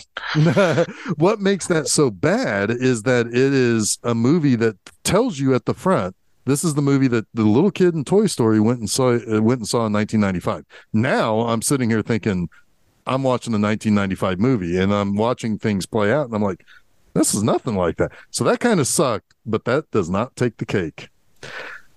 No. In one of the biggest cases of cinematic blue balls that have ever existed comes Jurassic World Dominion. Oh my God, Jeff. Because the Jurassic franchise can eat my butt in general. You have one great movie, the first one. Then the sequel, it's like, oh my God, look, these dinosaurs got to San Diego. That's a fun movie. The second one is fun, but it's not good. But then it never delivers on the promise of now we have these dinosaurs in San Diego, right? True. What's the third one do? Go back to the fucking island. Yeah. Then you have Jurassic World. Now I'm going to give Jurassic World a big old pass. I thought that was stupid ass fun, and I enjoyed it. That's the first Chris Pratt, right? Yes. Yes. I enjoyed that as well. Okay. Yes, I enjoyed it. The second one is a big old pile of donkey shit. I can't even remember it. Well, no, there's only one thing you need to remember. Stupid clone girl who's annoying as fuck lets all of the dinosaurs out to dooms kill. all of humanity. Yeah. Dooms all of humanity. So here comes the blue balls part. Yeah. Okay. So now Jurassic That's the one World, where they auction them, right? Yes. Yeah. Oh, it's such a stupid movie. Yeah. It is. It is so stupid. In the end, I remember seeing that. Former guest on this show, Kelsey, we sat there and the movie ended and we were like our jaws were open. Like, she just killed everyone. She just fucking killed the world. It was kind of metal, you know? Yeah, well, but it was also stupid fucking annoying. And so then they take that one character and turn her up to like 13 in this new one. Because that's Chastain, right? Or not Chastain. No, it's the one. It's that little girl they're trying to protect. The little girl. Yeah. Bryce Dallas Howard is no character in this movie. It is Bryce Dallas Howard. Right. She has zero character in this movie. So you do the same thing. The Bryce Dallas Howard, Jessica Chastain, that age-old dilemma. Yeah. Tears me up. Chris Pratt. Age-old dilemma. Go ahead, Jeff. Sorry. Chris Pratt is a non-factor whatsoever in this fucking movie. I mean, if I ever see somebody hold out their hand at a dinosaur again, I am going to seriously take a shit on that person. Like hand out to feed them or hand out to stop them? Okay. Yes. Stop. I will literally drop my fucking pants and shit on them. I'm so sick of that. The old characters from the first movie, why are they here? They do nothing. They do nothing but to have all six of them in one shot for a fucking trailer. The old characters were the best part of this movie, but they had they were shit too, though. They had the least interesting things to do. They were utter shit. Jeff Goldblum is just trolling this movie all the way through. So I give him props for at least understanding that he's in shit. So wait. If I can stop you, I know you have a point to make. But do you think Jeff Goldblum was literally in this movie like, I'm in a shit movie, I'm going to exploit it? Yes. Okay. Fair. I haven't watched it because I think, quit watching the other one, and I'm enough. like, no time for this shit. Go he ahead. cashed that check and he was like, he's okay. hamming it up. He's Good for him. Good for him, 100%. But you know what? It works because it fits his stupid character. Yeah, I know. Unfortunately, it does. Yeah. But but here we go. A movie that is supposed to deal with the ramifications. It's in the fucking title, Dominion. To deal with what happened at the end of the second one. And we have one scene where dinosaurs are running wild in Cyprus, is it? I think that's where they're at. I don't fucking know, and I don't fucking care. And I know I was in trouble when I look over at one point to the stranger sitting next to me, and he pulls out his phone and he's flipping through it while the dinosaurs are running across the street in fucking Cyprus. Yeah. And it's like, okay, so now this brings me to my big point why this is the worst movie I saw last year. Because I saw that movie in a crowded theater, and that guy still sitting next to me, flipping through his phone, checking his watch to see what time it was halfway through the movie, liked it. He liked the movie. How do you know? Because he was like, there was something else that happened. I don't remember if he was there with somebody else or whatever, but he ended up reacting positively to the end of the movie, or at the end of the movie, and I'm like, Jesus Christ, I wish dinosaurs would come along and just end us now, because this is just going to keep happening. In 5 more years, there'll be Jurassic Galaxy or something. It'll be fucking stupid dinosaurs on the moon or something. Yes, dinosaurs in space. They're going to fuck it up because awesome. Why haven't they done that yet? Because here's what's going to happen. They will never get to the fucking moon. They'll still be on that fucking island, and they'll never actually show fucking dinosaurs running wild on the moon because they can't ever deliver on their promises. Cinematic blue balls. It's the worst movie of 2022. It's bad. Okay. It's bad. There's one thing that was a stroke of genius though, is that Jeff Goldblum's character is kind of like a corporate guru, futurist, right? And that's fucking funny because that's exactly what that guy would be, like this futurist fraud that people like he's basically holding these self-important lectures, right? Oh my god! and the people on the campus of this that's kind of like Google-esque tech company are just like eat up everything he says. It's pretty good, but yeah, the rest of the movie's shit. I don't want to belabor this because I haven't seen it and I will not give it any of my time, but I am curious. Because there's a reason for this question. How old was this man who was looking at his phone and gave it a positive kind of thing? You don't have to know his exact age, but is he in our time range or younger? No, he was no more than 30, I would say. Okay. So these movies are going to be coming out for another 20 fucking years. No, I'm just worried about the future of cinema in general because I see children. I'm sorry. He wasn't looking at his phone. He had an Apple Watch and he kept turning it and it would show him. So he was kept checking the fucking time multiple times. He could have any reason for that, but yeah, okay. This movie made $1 billion worldwide. Yeah. Yeah, that's why there's going to be a Jurassic Shark. Never mind, I'm done. It's a Jurassic Shark, is what it is. Yeah. It's a big old Jurassic Shark. Jurassic Rubber Chucky. I can't wait for that one. Is it possible that Colin Trevorrow just sucks? Like, he made Safety Not Guaranteed, and he hasn't made anything. Is that the Mark Duplass movie? Yeah. Yeah, that was a good one. And he hasn't made really anything good since, other than giving Jurassic World a pass.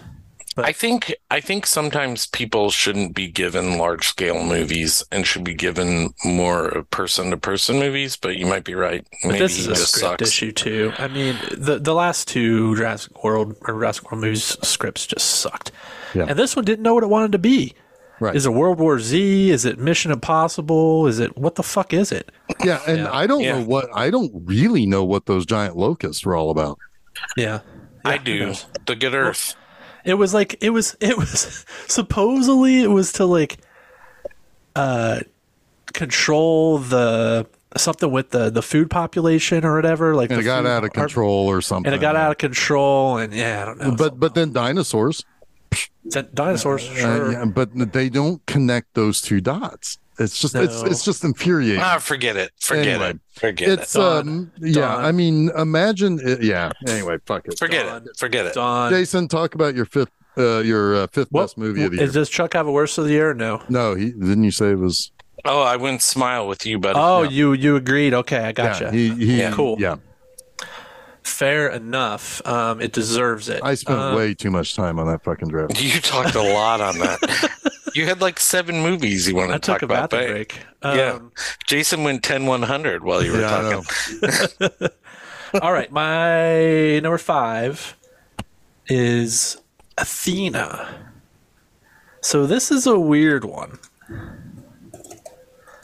All right. So this was Costa Gravis, the guy who made the movie Z back in the day, kind of a political filmmaker. This was made by his son. And it's kind of a gimmick movie. It takes place in a fictional French neighborhood called Athena. And it's kind of playing a little bit on the tensions between the lower class, minorities, and police authority, right? What's happened is this boy has been killed by cops, presumably. There's video of cops. They haven't been identified, but they've been but it's it looks like it's cops that's killed this little boy. And this little boy is the brother of 2 other men. One who is kind of a leader in his neighborhood in Athena, this lower class neighborhood, and the other brother, the older brother, is a cop. So it creates is he a cop or is he a like a soldier? He's pretty sure he's a cop. Okay. Oh yeah. You're right. He was just in his dresses. Right. He was in his police uniform. Right. Yeah. Okay. At the beginning, but it sets up this Shakespearean tale, right, of brother against brother, trying to do what's best to get justice for their dead younger brother, right? It's got some powerful scenes. The stuff between the 2 brothers. What I really love about this movie is how it sets everything up. The dynamic of this movie is all there in like the first 10 minutes. It's like, okay, this is the movie, and it's just this immovable object for the next 2 hours. The gimmick is that it's constructed in several one-shot takes. Now, the whole movie it's not set up to like look like Birdman, where it's all looks like one take, where they kind of hide cuts. They do have moments in between long takes where it's traditionally shot, camera A and B kind of stuff. They don't try to go too far with that. They still want to make sure they tell the story effectively. But those one take shots are absolutely engrossing, particularly the very first shot. Like, if I said probably After Yang has the best opening of a movie all year, that's probably not quite right. The opening shot to Athena is one of the most spectacular things I've seen in my life. So spectacular that I was sure they faked it. That there was no way in hell that this was an actual one-take shot. I had to watch the behind the scenes to see how they did it. And I was like blown away by how they pulled this thing off. So then you watch it again, you're like, yeah, they're not faking any of this. And yes, it's like this technical marvel where the technical aspects of it might kind of overshadow the story itself at times. I kind of watch it in 2 ways. The first time I watched it, I was mostly engrossed by the story. Now when I watch it, I'm just watching it to see how the fuck they did it, right? But god damn it, this movie ends in the worst possible way. Like it is. I call it just a wet fart. Wet fart. I was about to say that. Yeah. It is the most disappointing cop out ending I could have imagined. Like Like, just don't put, if you're watching this movie, when you think it's over, just stop. Because that last 30 seconds is going to ruin it. Like, this was a lot higher on my list. I would have finished a lot higher on my list if it weren't for that ending. It's unnecessary. It's kind of patronizing. It's diminishing of people who are legitimately struggling from police brutality. It undercuts the whole fucking movie. And but it's still number 5 on my list for the year. Can I jump in here? Yeah, go for it. If you don't mind. Sorry, Jeff. I really, really like this movie.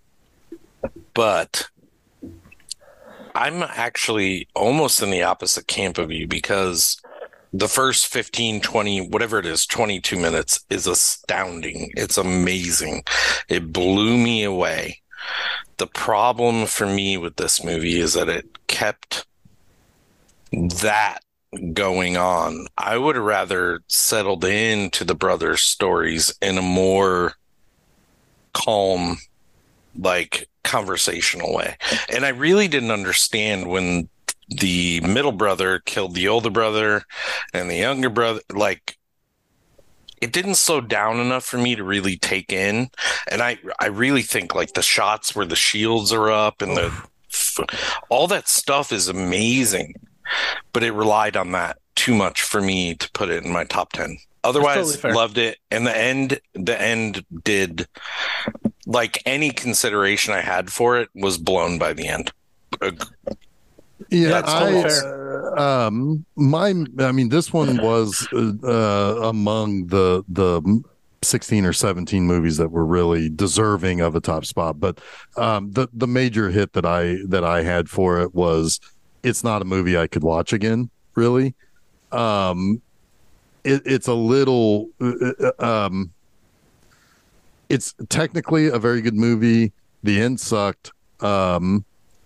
But the heaviness of it, it's like, I don't think I'm going to watch this movie again. Thank you. But that's why I think if they leaned into the brothers' stories just conversationally, not to speak for you, Jeff, but that's what I would need to, like, go back. Sure. Like, a little. Yeah. To me, it's the energy and keeping that energy up that wins the day for my enjoyment. There are enough moments where, yes, there's those moments of respite, and those are the moments where they aren't in the wonders, right? Where when they have a few minutes to catch their breath. But the movie's basically in real time. Is there a hero in this film? Because I want the younger brother to kind of, like, center me. Sure. Like, that's what I was hoping for the whole movie. And I don't mean to talk shit about one of your favorite movies, but he never centered me. I wanted him to, like, I wanted to see his heart. But he kept turning the phone off when his mom was calling. I was getting annoyed. I think it's just the fact that it's so in the moment, right? Yeah. I mean, it's basically in real time.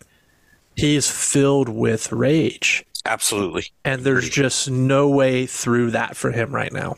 Right? Okay. Yeah. Yeah, I mean, if it were a more reflective film, then there'd be a room for that.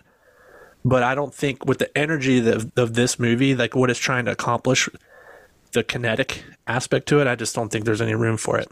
There is something to be said for that. And sorry, Jeff, I know you probably want to say something, because I do love the energy of the movie. I really do. I just wanted a little more heart.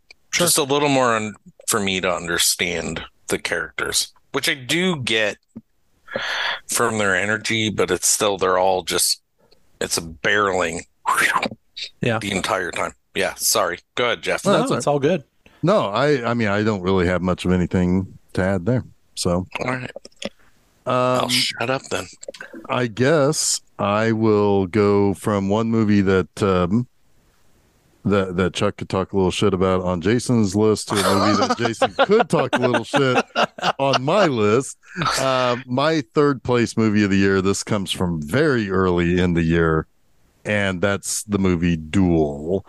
Duel is a very off-kiltered movie, and it's so peculiar and so deadpan while being both relatively heavy, but also another kind of a black comedy of sorts. But basically what this is it's the near future where there has come a way for people to be cloned if they have a terminal illness. So, like, for example, I find out I have cancer and I'm going to die in 6 months.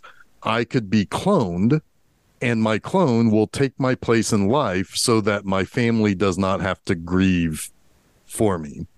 So this, you guys would still have me here doing the podcast.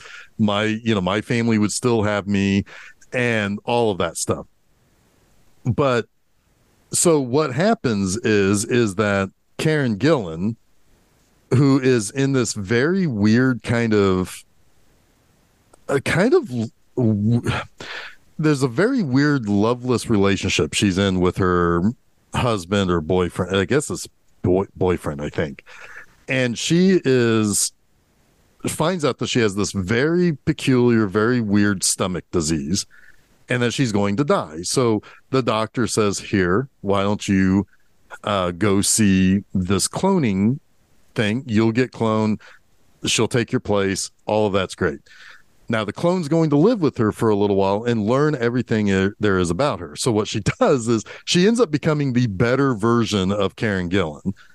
She wins over, the relationship with her boyfriend immediately gets better. She's much more attentive to her mother, who is a little nagging, but but she actually accepts the part of being nagged and being very loving to her mother and basically pushes the real Karen Gillan out. Well, there is one little caveat to this whole cloning thing.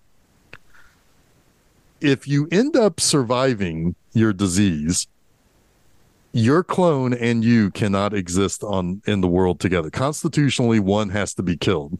And so they have a duel.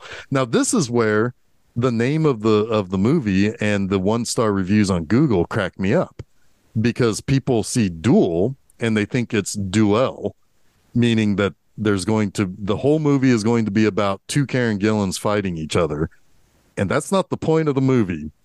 The point of the movie is how to try to figure out which one should die and whether they accept their place or whether they can accept ultimately killing themselves.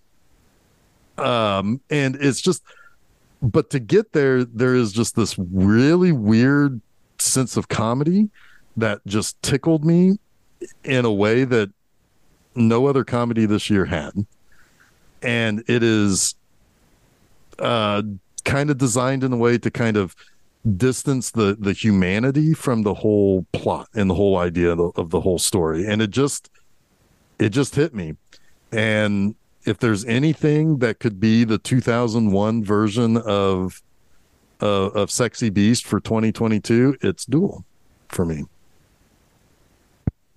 Is it that funny? Like, I've not seen it. Like, Sexy Beast is clearly got that like satire. Well, I'm not necessarily saying that the comedy in this is very awkward and it's very different. What I'm saying is that it's a movie that I appreciate on that level. It's the little movie fair. I only kind of vaguely knew about, went and saw it, loved it, and will defend it. Was not trying to bring any disrepute or whatever to your selection. No. Yeah, no. I mean, when I say that it fits that mold that Sexy Beast had, 20 years ago, it's just that it's the little movie that's just, I loved it. I just positively loved it. Awesome. So anyway, but yeah, so that's that. And there's this whole dynamic between Karen Gillan and Aaron Paul, who's training her to fight herself and to kill herself. That is just they're the two right actors for those roles. There's an interesting. I don't even know if I should bring this up, but X-Men has like a gauntlet now where characters are given the opportunity to kill themselves or fight in, I forget what it's called right now because it's been a while, but to fight in this kind of duel, right? But with another, like they fight Magneto or Cyclops or something, and they die and they come back as their best version of their self or whatever. So I kind of really gravitate towards that idea because of the X-Men story, but I know it's not the same based on your description, but I want to see this movie based on what you said and what I know from that arc. Yeah. All right. I saw it. I want to keep it positive, but I didn't like it. I don't like Riley Stearns at all, the maker of this movie. His movie, The Art of Self-Defense, I really disliked. And this one, I couldn't get away from it. It's just... Did it suffer your previous? It definitely, like maybe in a vacuum, I would have liked this more, but I still didn't like it. And it's what's weird about it is how much of what he did in Art of Self-Defense is kind of recycled in this one. Like, yeah, it's all about like it's just like the whole Aaron Paul character could have been taken right out of The Art of Self-Defense. It was very weird. But no, I don't like his style at all. Riley Stearns, it was a great concept. So there's my positive. I will say this, and Jeff, if you want to, I mean, there can't be a rebuttal on choice, right? Like, right, or whatever. But this is what I love about our show is that we all get to like what we like, right? Everybody gets to like what they like. Yes, it's all good. Yeah. But that's not a theme everywhere where I've watched or listened to podcasts. Like, we're not judgmental. We just no. Well, I like mean, yeah, and this is this kind of played into that scenario where it's like I just gave it a shot, and I saw it in the theater, and I was just like I was locked in. And I was like, "This is weird. It's kind of itching. It's kind of scratching an itch that I have. That it just worked." It was kind of funny though when I was watching it. I was about 15 minutes into it. I was like, "Holy fuck! Riley Stearns made this movie, didn't he?" I remember you messaging that to us, which is hilarious. Which is a good thing for other people, right? Like, if they like his style, they're going to recognize it and enjoy it. I'm next, right? You are next. What's your number 3 for the year? My number 3 is one I fought with myself over, right? It's The Batman. This was right on the outside of my top 10. Yeah, this is one that like floated all year, right? Like, I saw it early in the year. I can't remember the date because I'm bad at that. But it was up there. And I almost felt like I should fight it out. But I kept watching it. Like, I kept wanting to watch it. It's the only movie I saw this year 3 or 4 times. Yeah. And that was enough of an argument for me. Like, even in it has problems, but it also has astounding performances, right? Like, is it Colin Firth? Oh, Colin Farrell is Colin Farrell. Colin Farrell had a hell of a year, man. It's wild. Paul Dano had a hell of a year. He did. Well, I kind of wanted to talk about this because we need to make an app where you can put like 10 movies in and it tells you all the actors, like which movies they're in those. Like, Colin Farrell blew me away this year in almost everything he was in, right? Yeah. This movie has a caveat because you've probably seen The Batman. Everyone, I think, has seen The Batman. So I don't need to talk about it, but I will say this. a lot depends on the next movie for how this one ages, right? Like we have a young Bruce Wayne. We have a Bruce Wayne who's kind of annoying in a lot of ways, doesn't get stuff. A Batman who does learn, like he's given our Batman gets an arc, right? Right. He goes from vengeance to hope. But Bruce doesn't get that much of an arc. He doesn't grow a lot, and he's kind of annoying, but he's young. He's a young man. So when we get to the next, the Batman, whatever it's called, whatever's going on with that, I will reappraise this. I will say this. In my top 3, Barry Keoghan is either heavily in one movie or marginally in another. If Barry Keoghan gets the role of the Joker, I am 1,005,000% in. I don't know how many, that's like 6,000%. There's 6,000 percentages. Yes. Boy, Yeah. you can see like a little bit of where he might take it from his performance of Banshees, huh? Absolutely. Yeah. 1,000%. And Yep. I really think the Batman is adept. Like, if I can carry on just a little bit, it understands Bruce. It understands young Bruce. It understands young Batman. Like he has to be evil to combat evil, right? And he learns that the people he's trying to save will not flock to him otherwise. I may be doing a poor job of explaining this, but Matt Reeves, I feel, gets it as well, if not better, than Christopher Nolan. And the Nolan films are some of my favorite movies ever. So I'll just say I'm along for the ride. I'm slotting it at 3. It could move up based on the other movies. It is kind of contingent when you have a known trilogy, like things can fluctuate, right? At least for me. You know, I liked Pattinson, and I like him in most stuff. I think people can't get past his stuff in Twilight, but because this is a guy who's made a lot of great movies with really, really like big time auteur directors. I mean, I thought he was a fine Batman, but I really liked his Bruce Wayne because I think by casting someone like Pattinson, you can really lean into that theme of privilege. Yeah, and what that means.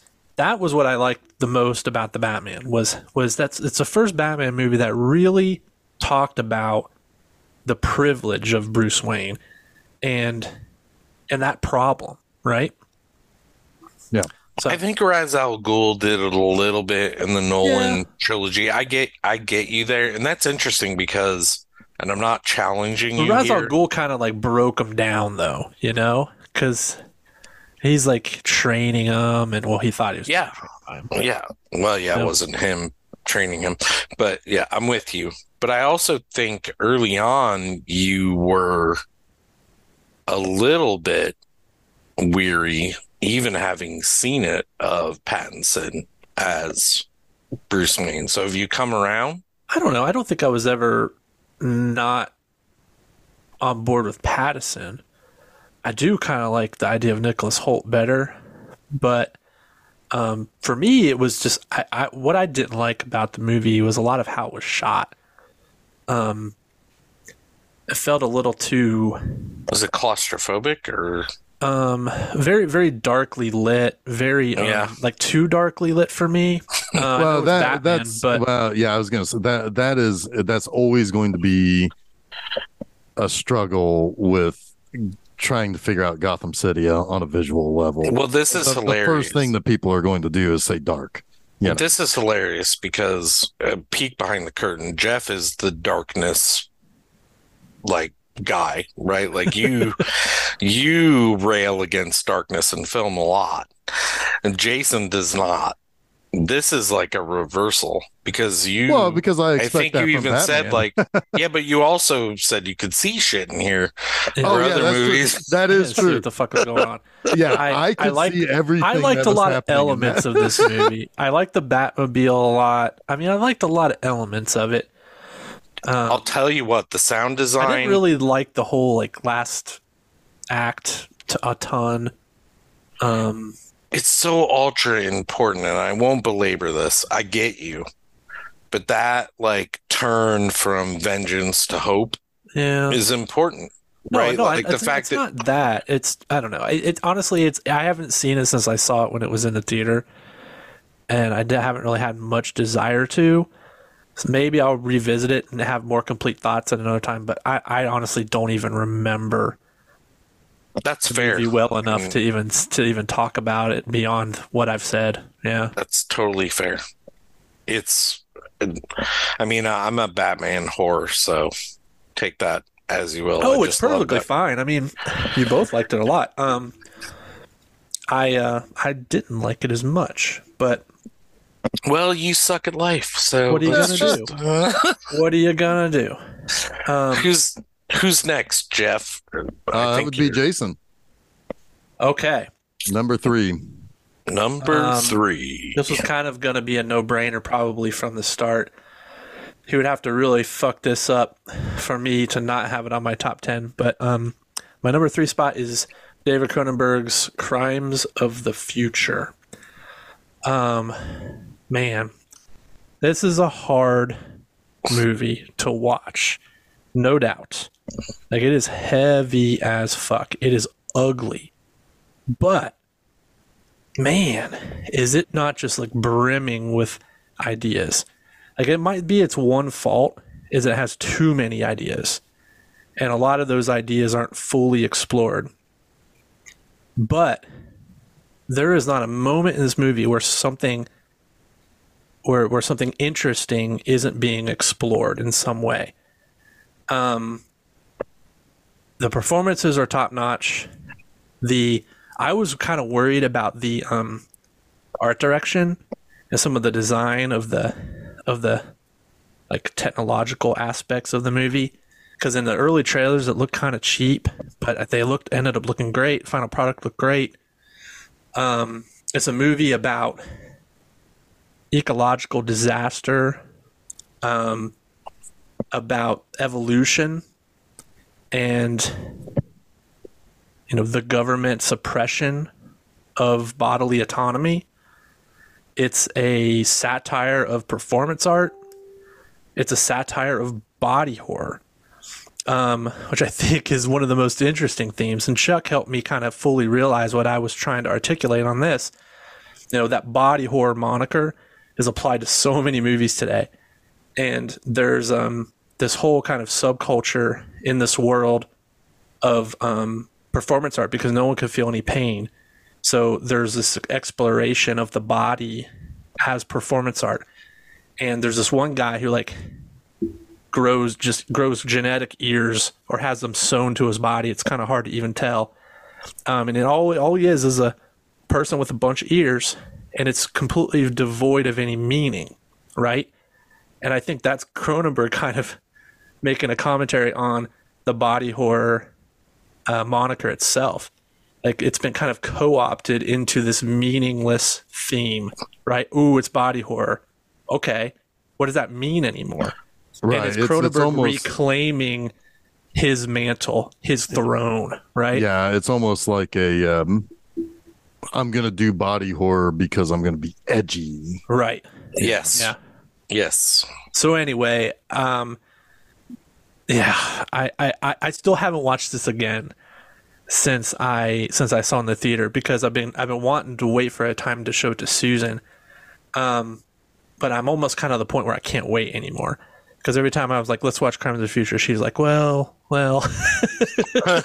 She's like, When you but I bring it can't up, stop talking about it to her. I keep telling her about it. She's like, that sounds so interesting. And it's like, I know, let's watch it. yeah, but the problem is you keep bringing it up while you guys are eating raw squid. True. That's not going to work out. Damn it, you're right. Yeah. Anyway, here's the thing, Jason. Earlier you said that earlier offline you said that I actively dislike this movie. That's not true. It's a movie that's not for me. It was not a pleasant watch.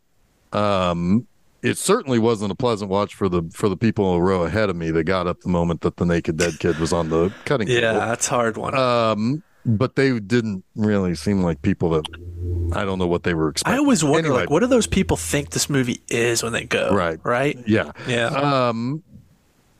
They expect gore without the artistic wrapping around it, which that's not to say that it's wrong of them to have tried it. That's me saying that there are parts of this movie that is different and interesting, and the stuff that you mentioned, that the stuff that it's about on the outside is the stuff that I like to think about. This is one of those movies that I have a very complicated relationship with. Sure. Because it's like, I get it, I understand it, and I'm on board for the message. I just don't want to see it. Yeah. I also saw it when I was like with the worst bout of food poisoning I've ever had in my life. No. That's not good. So you had body horror while you were watching it? Well, I had body horror the few days before seeing it, and then I thought, am I feeling well enough to go see this? Sure, let's see what happens next. And I just I watched most of the movie through my hands because but it took me back to a place when my mom used to watch the surgery shows on whatever channel that used to be on, and I hated that because those fucking shows were always on at dinner time. Oh, and it's like, why the fuck are you doing this? And it's like, I just no, and it just quite honestly, the concepts are great, but the movie itself is not one that I can put my eyeballs on. For sure. I get that, like 100%. Do I understand that? Yep. Well, no. Oh, you have some things to say, Chuck? Yeah. I mean, this is in my top 10. List. Oh shit, you're right. I forgot you did put this in your top 10. I've grown to love this more since I watched it, and I loved it when I watched it. In a weird way, it feels like Darkman. Oh, that's funny. It's almost like a superhero movie in a way, weird vein. And the idea of body autonomy, which is extremely important and well positioned when this movie came out, right? It's not lost on me. But yeah, I mean, you mentioned it, Jason, and we talked about it. So your mention of it is, I think, a byproduct of us talking about it is like Cronenberg is commenting on his own creation in a way. It's like kind of Frankenstein-y, right? He's made this monster. This monster is running. Well, what is this monster? Is it just the monster with the ears that probably, in my estimation, are just sewn on, right? Like, it's not a growth of the body. It's just show. Right? Like, this movie examines so many things, and there is that, like, really, I couldn't get past that superhero almost element. Like, and I know that Viggo Mortensen, from what I've heard, was injured during the filming of this, but he's always kneeling. Like, he's always in the corners. He's always in the shadows. He's always like, it's almost superhero like, but that's not even my favorite part. Like, Léa Seydoux and oh my god, Jeff, help me. I know Kristen Stewart. Kristen Stewart, Thomas. Yeah, she was in a movie with Kristen Thomas.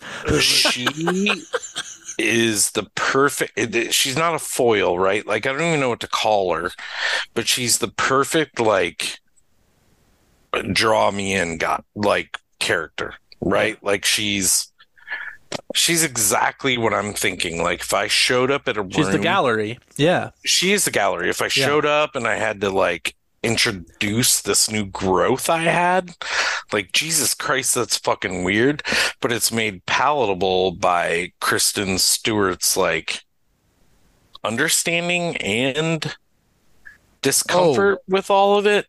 Oh, but then I don't know if I'd call that discomfort. I'd call that it's tickling nether regions. Yeah. No, she has a discomfort that becomes that. In my opinion, I'm with you.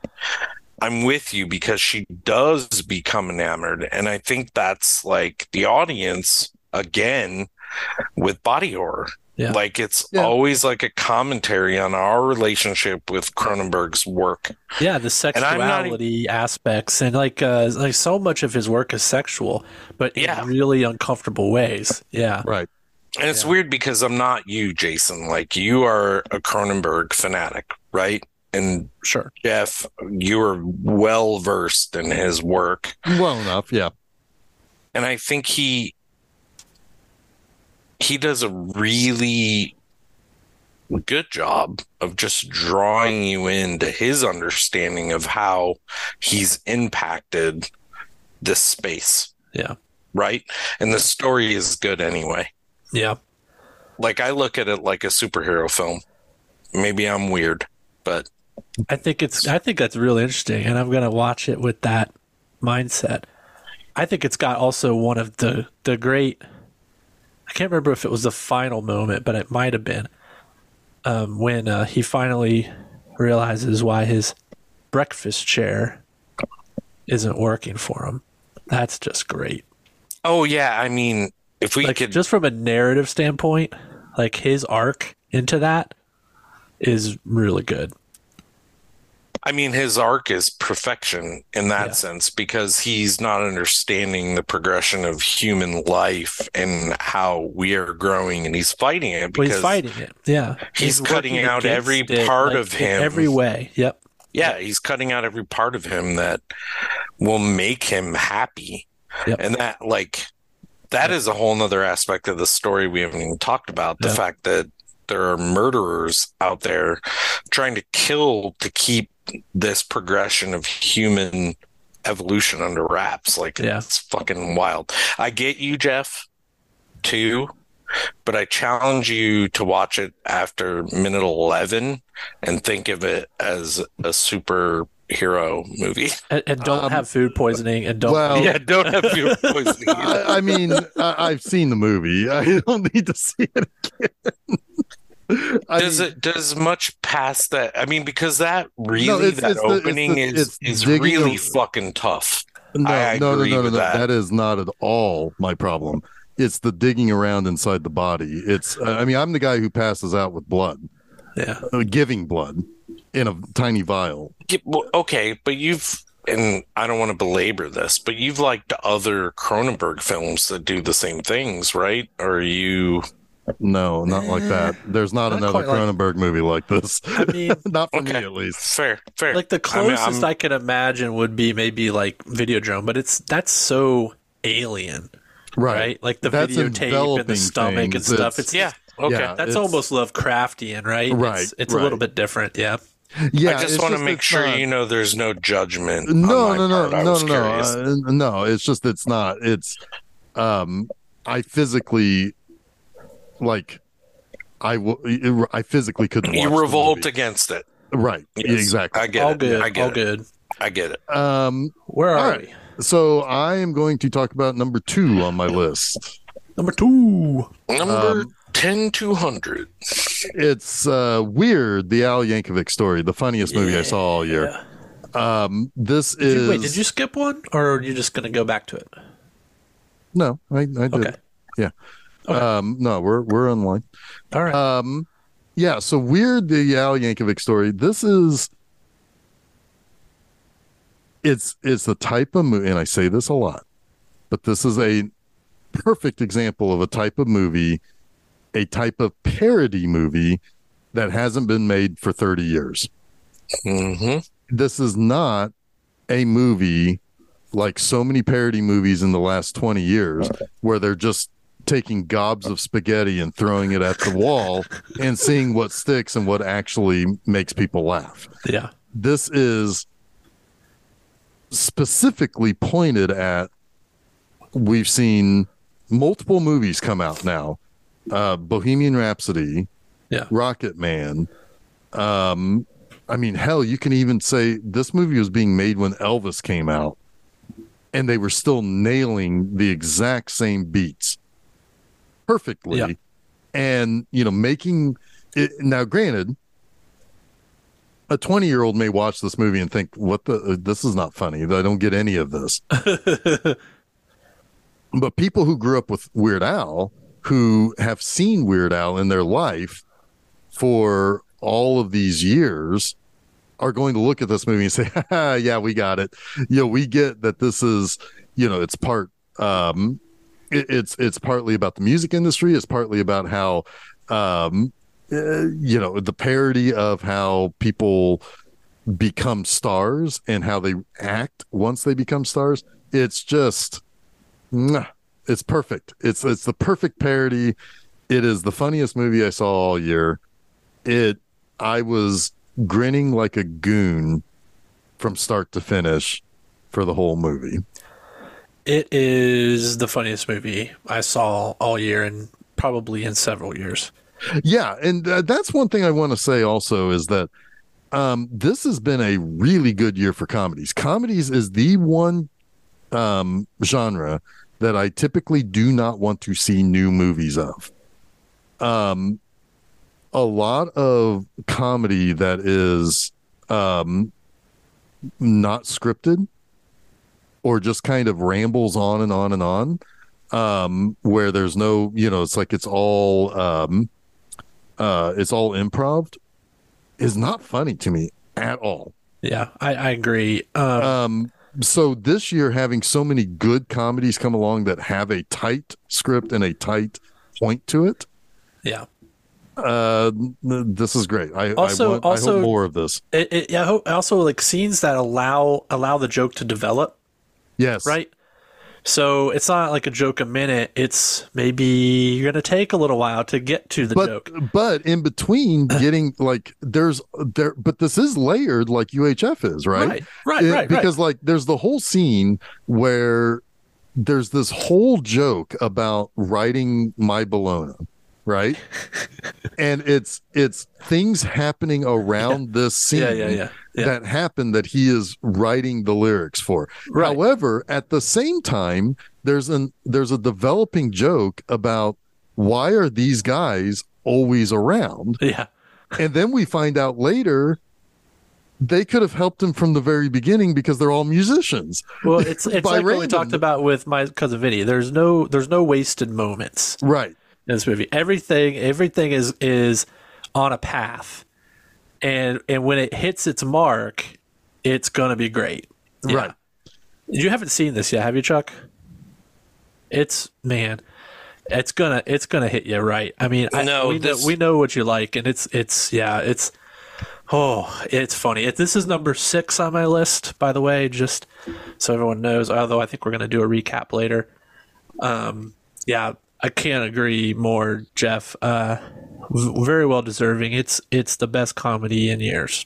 Yeah. This is my one regret of not getting to, because UHF is one of my childhood favorites ever. Honestly, the reason I haven't watched it is because I had problems with the unit that would allow me to watch it. Oh. So the Roku? Yeah. Because it's only available on Roku's, right? Yes. Is that right? So, it's on the Roku channel. Can you get the Roku none of channel my other places? units allowed me to download it, which was weird. Like all of my stuff is Amazon, and it was supposed to allow the download of it. And every time I searched it, I couldn't find it. And the Roku unit I have, courtesy of you, Jeff, thank you, was weird. I do think the Roku exclusive thing, the Roku channel, has hurt this movie. But it's good. But just like UHF, it's like got cult classic written all over it. Yeah, I mean UHF people is one will of the be discovering this movie for years. Yeah, UHF is like second or third behind Top Secret and Airplane, or Naked Gun is in a world of its own for me, so I'll just say like Top Secret, UHF, and then whatever. I love that kind of stuff, so I'm really disappointed I didn't get to this, and I should have tried harder. It's on me, but yeah. You have the rest of your life ahead of you. Go watch it, sir. Yeah. I'll reappraise. It'll be one very soon. I'm sure. All right, Chuck, what's your number two? Oh, well, Who does number two work for? who does number two work for? I mean, that's your number one, right? Oh, Jeff walked away. It did. How are we handling this? I'm pretty sure. Let me. Hold on a second. Your number two is Your number two is Banshees of Inisherin. Yes, thank you. Banshees of Let's talk Inisherin. about Banshees of Inisherin. I always fuck up that Inisherin. Did you look that up and that's how you pronounce it? Because I've never looked it up. I assume it's Inisherin. It is probably Inisherin. They say it a bunch of times in the movie, but I always screw it up. Inisherin sounds right. Banshees. That's why I just call it Banshees. I'm good with that. Banshees is lightning in a fucking bottle. Yep. To me, it is clearly got direction. It's clearly got a point. It's clearly got all that stuff. But the lightning is the cast. Yep. Like Barry Keoghan. My God, I will be talking about his role in this as small as it is for the rest of my life. It blew me away. Colin Farrell, phenomenal as the straight man, and then Brandon Gleeson. Well, I mean, there's kind of a few straight men in this, right? Like Brandon Gleeson throws his fingers at doors, but he's not like outside of his core tenants, is not a like outlandish dude. Right. Right. I think it's like as a comedy, you're tempted to put people into roles, but I don't really think that anyone works. There's not a comedy that works that way. It doesn't apply. I agree. It doesn't apply. It's I 1000 agree. It's cast and written like a drama, but with highly absurd comedic elements, right? And it's absurd because it's a fable, right? Right. Or I guess a fable's the best way to explain it. Like an Irish folktale, if you will. Yep. Yeah, folktale is probably the word I was looking for, right? But fables generally have a moralistic point, so fable works probably better. Yeah, fair. So we have the Irish Civil War as a backdrop, which is really kind of, if you look into it, what makes this movie great, right? Yeah. If you don't know about the Irish Civil War, you can watch this movie and be like, it was fantastic. It was great. It's about two men who have a falling out over no reason. I have had many people in my life, as unfortunate as it is to say, that have just stopped serving purpose, right? Like, right. Do you guys have friends that just stopped serving purpose? Sure. Yeah, I mean, there's those people you just stopped talking to, right? Yeah. And they kind of stopped talking to you too, and you just don't really need them necessarily in your daily life. You might be polite. You're not like, you don't like actively avoid them necessarily, but at least I don't know if I have anyone that I actively... Brandon Gleeson is polite in this. In his avoidance of the problem is we live in the big wide world of the United States. They live on an island and with very few people. Right. And how many years ago was this? Like my children could tell me exactly. Yeah, almost 100 years, right? And they're drinking buddies, and it just kind of happens overnight. Like Colin Farrell's character has a right to be absolutely perplexed and annoyed by Brendan Gleeson's reaction. But he doesn't have a right to pursue it the way he does. No, but he which is what makes this movie great. That's what makes this movie great, is that so Colin Farrell is, for lack of a better term, a bit dim, right? Like, he needs black and white. He doesn't understand nuance. Yeah. And the backdrop of this film is not black and white. There's nuance to the Civil War in Ireland. But there is constant like mention, like even when Brandon Gleeson cuts off his first finger and the the priest. I think he's a priest. This is where I'll fail when we get to religion. When he's doing his confessional, is like, yeah, we don't do self-mutilization. Yeah. Well, that's the whole movie, right? Like the Right. whole movie is the idea of we are all Irishmen, right? Or Scottish? No, Irish. Irish. And we're killing ourselves. Like this whole battle is self-mutilization, right? With no reason. That is like, I don't know. I don't even Yeah. know. Well, it's his reaction by cutting off the fingers, so he's self-mutilating himself, but he's also cutting away things that used to be important to him. And in fact, he is stunting himself. The one thing he wants to do is to write the music. He feels that Colin Farrell is preventing him from writing the next great song. So what's he do? He cuts his fingers off to tell him he's for real. What's that do? Prevents him from fucking playing music. Right. So this is a dog eating its own tail. Yeah. Because that's what, when you're in a self war, right? Like when you're at war with your own country or your own people, this is what you're doing. You're killing. It's senseless escalation, and you can't see beyond the conflict. Yeah, the forest for the trees, or however. Well, it's taking the macro, the idea of the Civil War, and putting it on the micro between two people, two individuals. Then there's people on the fringes. You have Kerry Condon saying, "This is stupid. Just let it be. Just move on with your life." You've got you got Barry Keoghan, who is basically egging him on almost. Yeah. It's like, well, he's being an asshole or whatever. Yeah, but he can't take his extremes either. Like Barry Keoghan, like it's really interesting because Kerry Condon, who's telling him to just take it, right? Like, let this go. She's also willing to move into the city. Yeah. Right. She's willing to move into the middle of the conflict. Yeah. Right. Whereas none of these other folks are. And you have Barry Keoghan, who is, oh my God. I'll tell you what, my favorite line of the entire year is "There Goes That Dream."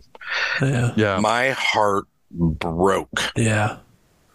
In that moment. And Barry Keoghan delivers it so beautifully. Yeah. Well, yeah, it's the age old trying to play it off like it's not a thing, but also but it's for real. You know it, you can see it. Yeah, I didn't even feel it as a play, but I mean, I know what you're saying. Well, I mean, it's just crushing. It's a very realistic thing.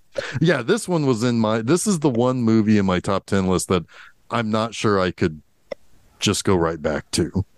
I could watch this. I kind of want to watch it again right now. I'm like, well, yeah, but I mean, there is a very heavy sadness that I felt in this movie. Melancholic, yeah. And it's something that just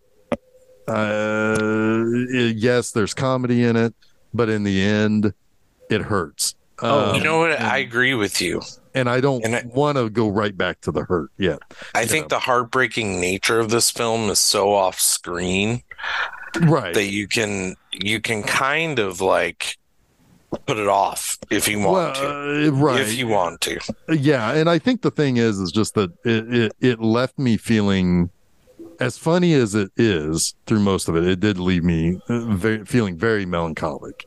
But it's 1000% like, but that's what I love about it, and why I put it at 3, I think, or 2. Two. Yeah, is that it runs the gamut for me, and I can see it from multiple angles. That, like, I don't watch a lot of movies where I'm like, okay, I can turn off the fucking spouts right now and just laugh at this movie. This isn't one, actually, really. It hits hard, but it's also everything in comedy in a lot of ways. Like, that first hour of this movie is just plain funny. Yeah. And even when it hurts, it's funny. Yeah. Which is weird. You don't get a lot of that elsewhere, in my opinion. Yeah. All right. We're now on number ones. I think we are. Whew. So Jason, Man, you we're are there. the only dissenting number Yeah. one here. Yeah. I'll do my number one, and then we can have a love fest for the last film. Chuck I literally did a spit take Yeah, you did. on the Zoom camera. Did you record the video or just the audio? I'll be right Well, back. I'm I gonna got clean the stuff video. while you're talking. All right, my number one is Chan-wook Park's decision to leave. I was super disappointed to see this didn't get a Best Foreign Language Film nomination. This movie, I've seen it twice now. Saw it in the theater, saw it at home. Chan-wook Park has just a way with me. He's a very engrossing filmmaker. He deals with like really dark themes, but makes these kind of like sometimes lighthearted films about them. I mean, this is a man who made a Vengeance trilogy. You might know him from a little film called Old Boy. That's what he's kind of like mostly known for. He's made one of the best vampire movies I've ever seen.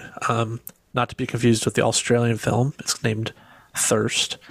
But he made this movie Decision to Leave, and he made it based on police procedurals and soap operas. He's like, I'm going to mash these two things up and make a movie. And it turns out that it's the most romantic movie of the year. I've been describing it as In the Mood for Love, the Wong Kar-wai film, and Basic Instinct. If you take those two things and mash your action figures together, you get Decision to Leave. You've got this femme fatale character who you don't know if you can trust, right? And you've got this really romantic storyline between her and our police inspector. And it takes you through... The first act is almost like this very by-the-numbers police thriller. And then the second act totally turns it on its head and flips the script and takes you in this completely different direction. Susan, when I showed it to her, she thought at the end of the first act the movie was over. And that's kind of the power of this movie, is how it subverts itself and what it's kind of basing its premise on. It's kind of one of those ones you don't want to talk too much about it. You don't want to give away the ghost because it's kind of like a twisty turny type flick. I do think it's a little choppy in the narrative. Some of how it moves from scene to scene, and the editing, I think, just is a little jarring. It can be disorienting. I think that's a little bit why Susan was confused at times. It also doesn't help that it's a movie in two different foreign languages, Korean and Chinese. So, and that's kind of a plot point too. So a little bit of that is lost in the translation, if you will. But man, I walked out of the theaters kind of blown away by it. And it just felt like kind of one of those types of American movies that you just don't see anymore, right? And I think it would translate so well as a U.S. remake with potentially like a Mexican Spanish speaking female lead. I think that could or even vice versa. But anyway, it's again not a perfect movie, but it's not even Chan-wook Park's best movie. But it's my favorite movie of 2022. Well, again, it's something about it that Yeah, scratched the itch. Chuck, Sure I know did. you saw it too. Yeah, Jeff, did you see it? No. Okay. I love this movie a lot. Like,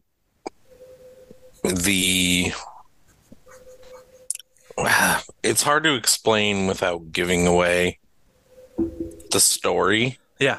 but I do think that lost in translation aspect makes it a better movie. So even if you did approach it from the lens that you were talking about, Sure, Jason, a Mexican to American or whatever. That lack of understanding is important because the scenes where communication really is important doesn't rely on language at all. And that's what I love about it. Like, the most pivotal scene for everyone is what about's not said, right? Right. Or what's said but not directly. This movie really hit hard for me. I really liked it.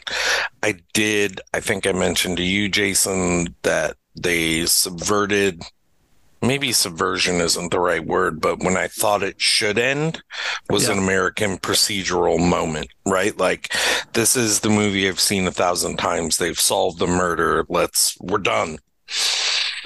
But no, this had my favorite line of the year. When your love died, mine began. Yes, and that's the moment, right? Yeah. Like, that's the moment where I was like, wait a minute. Yeah. We're not done with this story yet.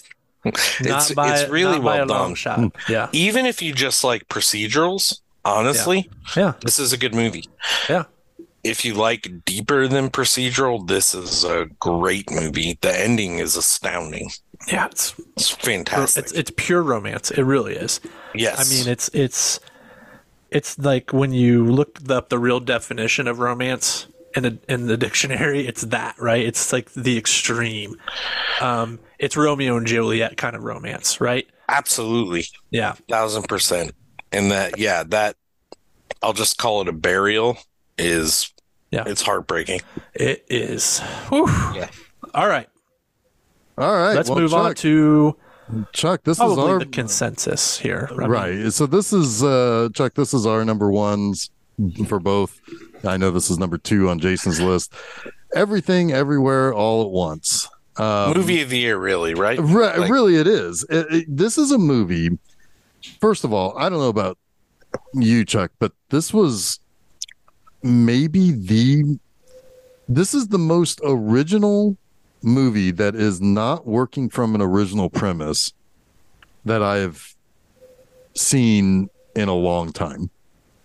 1,000%. Yeah, because here's a movie that's about multiverse, right? We have but it's a movie about the endless possibilities of the different paths that could or should be taken. Now, we know that as comic book people as being multiverse, right? Right. And that is something that is not new in the last couple of years of movies. No, it's a focus of Marvel right now. Yeah, basically everything from now until like 2026 is going to be focused on multiverse. And yet this movie still figured out a way to be original about dealing with a multiverse. It's family drama, it's personal drama, and it is a relationship specifically about one woman and multiple people in her life. Yeah. Most importantly is her and her daughter, and the wedge that can be driven particularly between Asian women. And the fact that 2 guys wrote this is really kind of that much more interesting and special. Did you guys watch Turning Red? The Pixar movie? I didn't see it yet, no. So here's another situation where yet another element that is kind of interwoven with this is that's another movie about Asian women and their relationship with one another. Yeah. Yeah. Particularly familial and expectations that are heaped upon Asian girls and Chinese girls in particular. And not to put too fine of a point on it, this is a multi-generational problem that Chinese women have with these kind of expectations that they must act or be a certain way, because let's kind of face it, they're not as well thought of in Chinese culture. Valued. Exactly. That's the perfect way of putting it. And this gets carried down more so from mother to daughter. And this movie is so emotional by the end of it that, God, you hope that these two women figure out a way to do better with their relationship with one another. And it is a very, very special movie. And it is a movie that is so hyped and so nails the hype that if you don't like this movie after it's been hyped to you, you're looking for a reason not to like it. I don't even think, and I agree with you in certain ways, I don't even think you can hype this movie correctly. Probably not. You but can't even sell this movie the right way to anyone, which is why you tell people, like, just watch it. Just watch it. Because even the nuance of the Chinese, or their historical aspects and all that stuff that comes into this movie, that almost, and I don't mean this in a negative way, it doesn't matter. Right. Like the interaction of people, like fucking, I can't even remember his name right now, but Short Round as the conduit almost to change. Like, it's universal. It doesn't matter who you are. It doesn't matter where you are. It doesn't. I mean, the name tells you, and I didn't even plan this, right? But Everything Everywhere All at Once is just a way of saying, like, it doesn't matter who you are, where you are, when you are. All of this relationship matters, right? Like, that's the way I view it. It's an astounding look at how people interact with one another and how people put themselves in positions, because even the thought, right? Like, what is the weird thought I'm going to have that puts me in this situation? Like, right, where I'm landing on a butt plug in the middle of an office. Like, that is all, like, crucial. Right. And it's wild. It's wild to me how well done this, like, I can't even think about how you articulate that when you're writing a script. I cannot even understand the thought that goes into that. It's wild. And it's, but it's also got all of these wildly different ideas. I mean, there's a section where everybody has to do things with their feet because they have hot dog fingers that can't grasp anything. And the fact that works. Now, it's a funny aside, and of course there's an even funnier scene or vision that you see later. But there's also a more heartbreaking scene. Exactly. And like, there's just, I mean, the daughter's character, while technically the bad guy of this movie, is somebody that you have a immense emotion for and you care about. I almost see that differently. I don't see her as the bad guy. Well, she's the technical antagonist, I should say. Not the bad guy. In my view, she is I mean, they totally position it that way, so it's hard to argue. But Michelle Yeoh's character is the one that needs to change. Right. Not the bad guy. Right. But she's the character that we're following. So she is It's Yeah, put I on mean, its head, so it's right, story wise, yes. Sorry, right. But no, that's well, I think they both need to change. I think that that's true too. they neither one of them can continue down the same path without destruction ensuing. And it's the big metaphor, right? And it's the destruction to their relationship. And they both need to change in order for them to really truly accept one another. That is definitely a better articulation of what I was trying to say, because I don't see either of them as, and I know, Jeff, you weren't pigeonholing anyone, but I don't see a bad guy. I think why she comes off as the literal antagonist is because, you know, she's the young one, the headstrong one, the one who's more willing to kind of just burn it all down, right? Because she doesn't have the wisdom to see another way, right? Her mother is stuck in her ways. Yeah. And is unable to articulate to her daughter a better way for them to have harmony in their relationship, right? So they're both kind of at an impasse.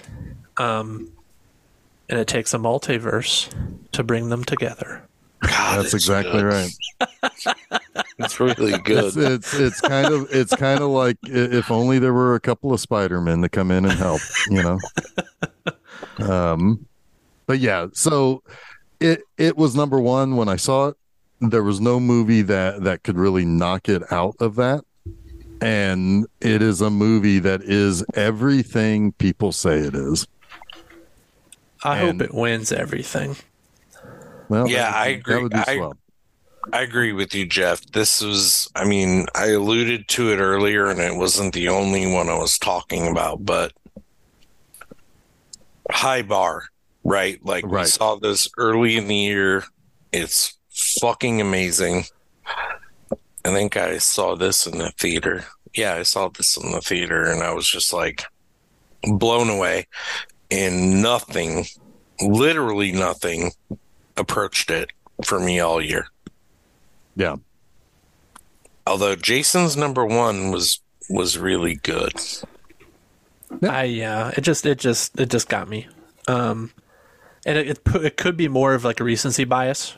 And I did see everything everywhere all at once a second time, and some of that third act I felt like could use a little tightening because I could feel the time a little bit more. That's probably that is what bumped it to number 2, but it's still number 2. And honestly, everything in my top 4 is essentially interchangeable based on my mood. So yeah, so you thought it drug on in your second watch? I thought all the different kind of like multiverse things that were happening could have all been a little expedited, if you will. I felt that in my first watch and my second watch, but I was just like, okay, well, the rest of this movie is insane, right? Like, it's like you can only go back to Hot Dog Finger so many times before the joke starts to get a little stale. Yeah, I agree with that. But I also, I gave it reprieve in the last act because of how good how it was resolved was outstanding. I mean, yes. The car scene and all that, like, yeah, it's really good. I mean, then just what happened needed to happened. Everyone, you don't feel like there wasn't like this grand emotional moment, but there was enough, right? Enough to where they both broke through, and it's a start. And you can feel that. I know we're going to talk or probably run through our top 10, but that, now that we've talked about all of these movies, is a theme for me, right? Like, every movie I love has had like I'm going to say denouement or whatever, or an end that just felt right to me.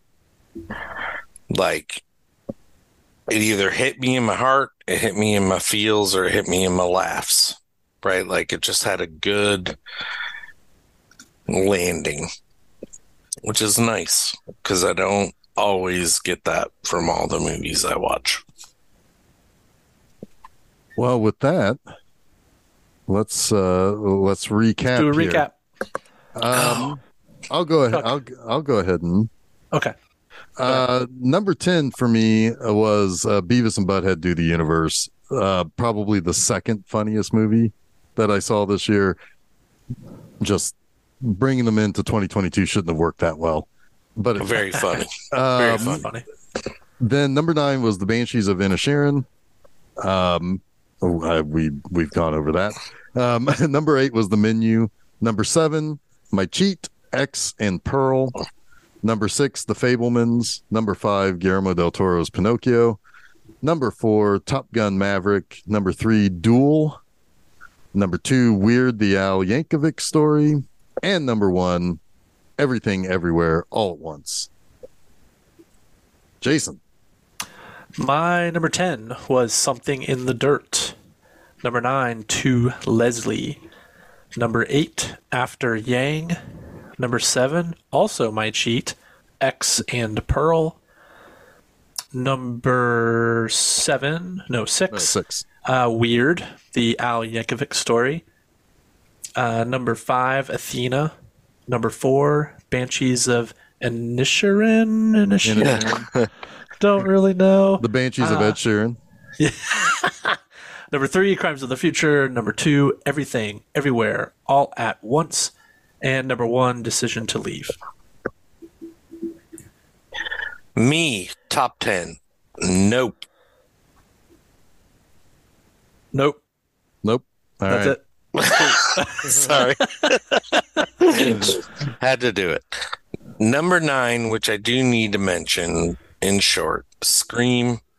I'm a horror for Scream, but best Scream movie since 2 at least. It was real good, and I cannot wait for 6. Number 8, Barbarian. Number 7, Crimes of the Future. Number 6, fucking phenomenal movie, Decision to Leave. Number 5 and 4, Pearl and X. Number 3, The Batman. Number 2, Banshees of Inisherin. And number 1, really, I think, separates itself for me, like, by quite a margin. Everything Everywhere All at Once. And there you have it. Yeah, good year. There you have It's been. It really is. It really is a good year. I'm kind of quietly interested in next year because I mentioned this earlier and I'm belaboring this. I'm sorry, but nothing like blew anything out of the water. I'm so used to like one movie being like, this is the one. It didn't happen this year for me. Well, Everything Everywhere All at Once, and then everything else, I guess. Right. Yeah, no.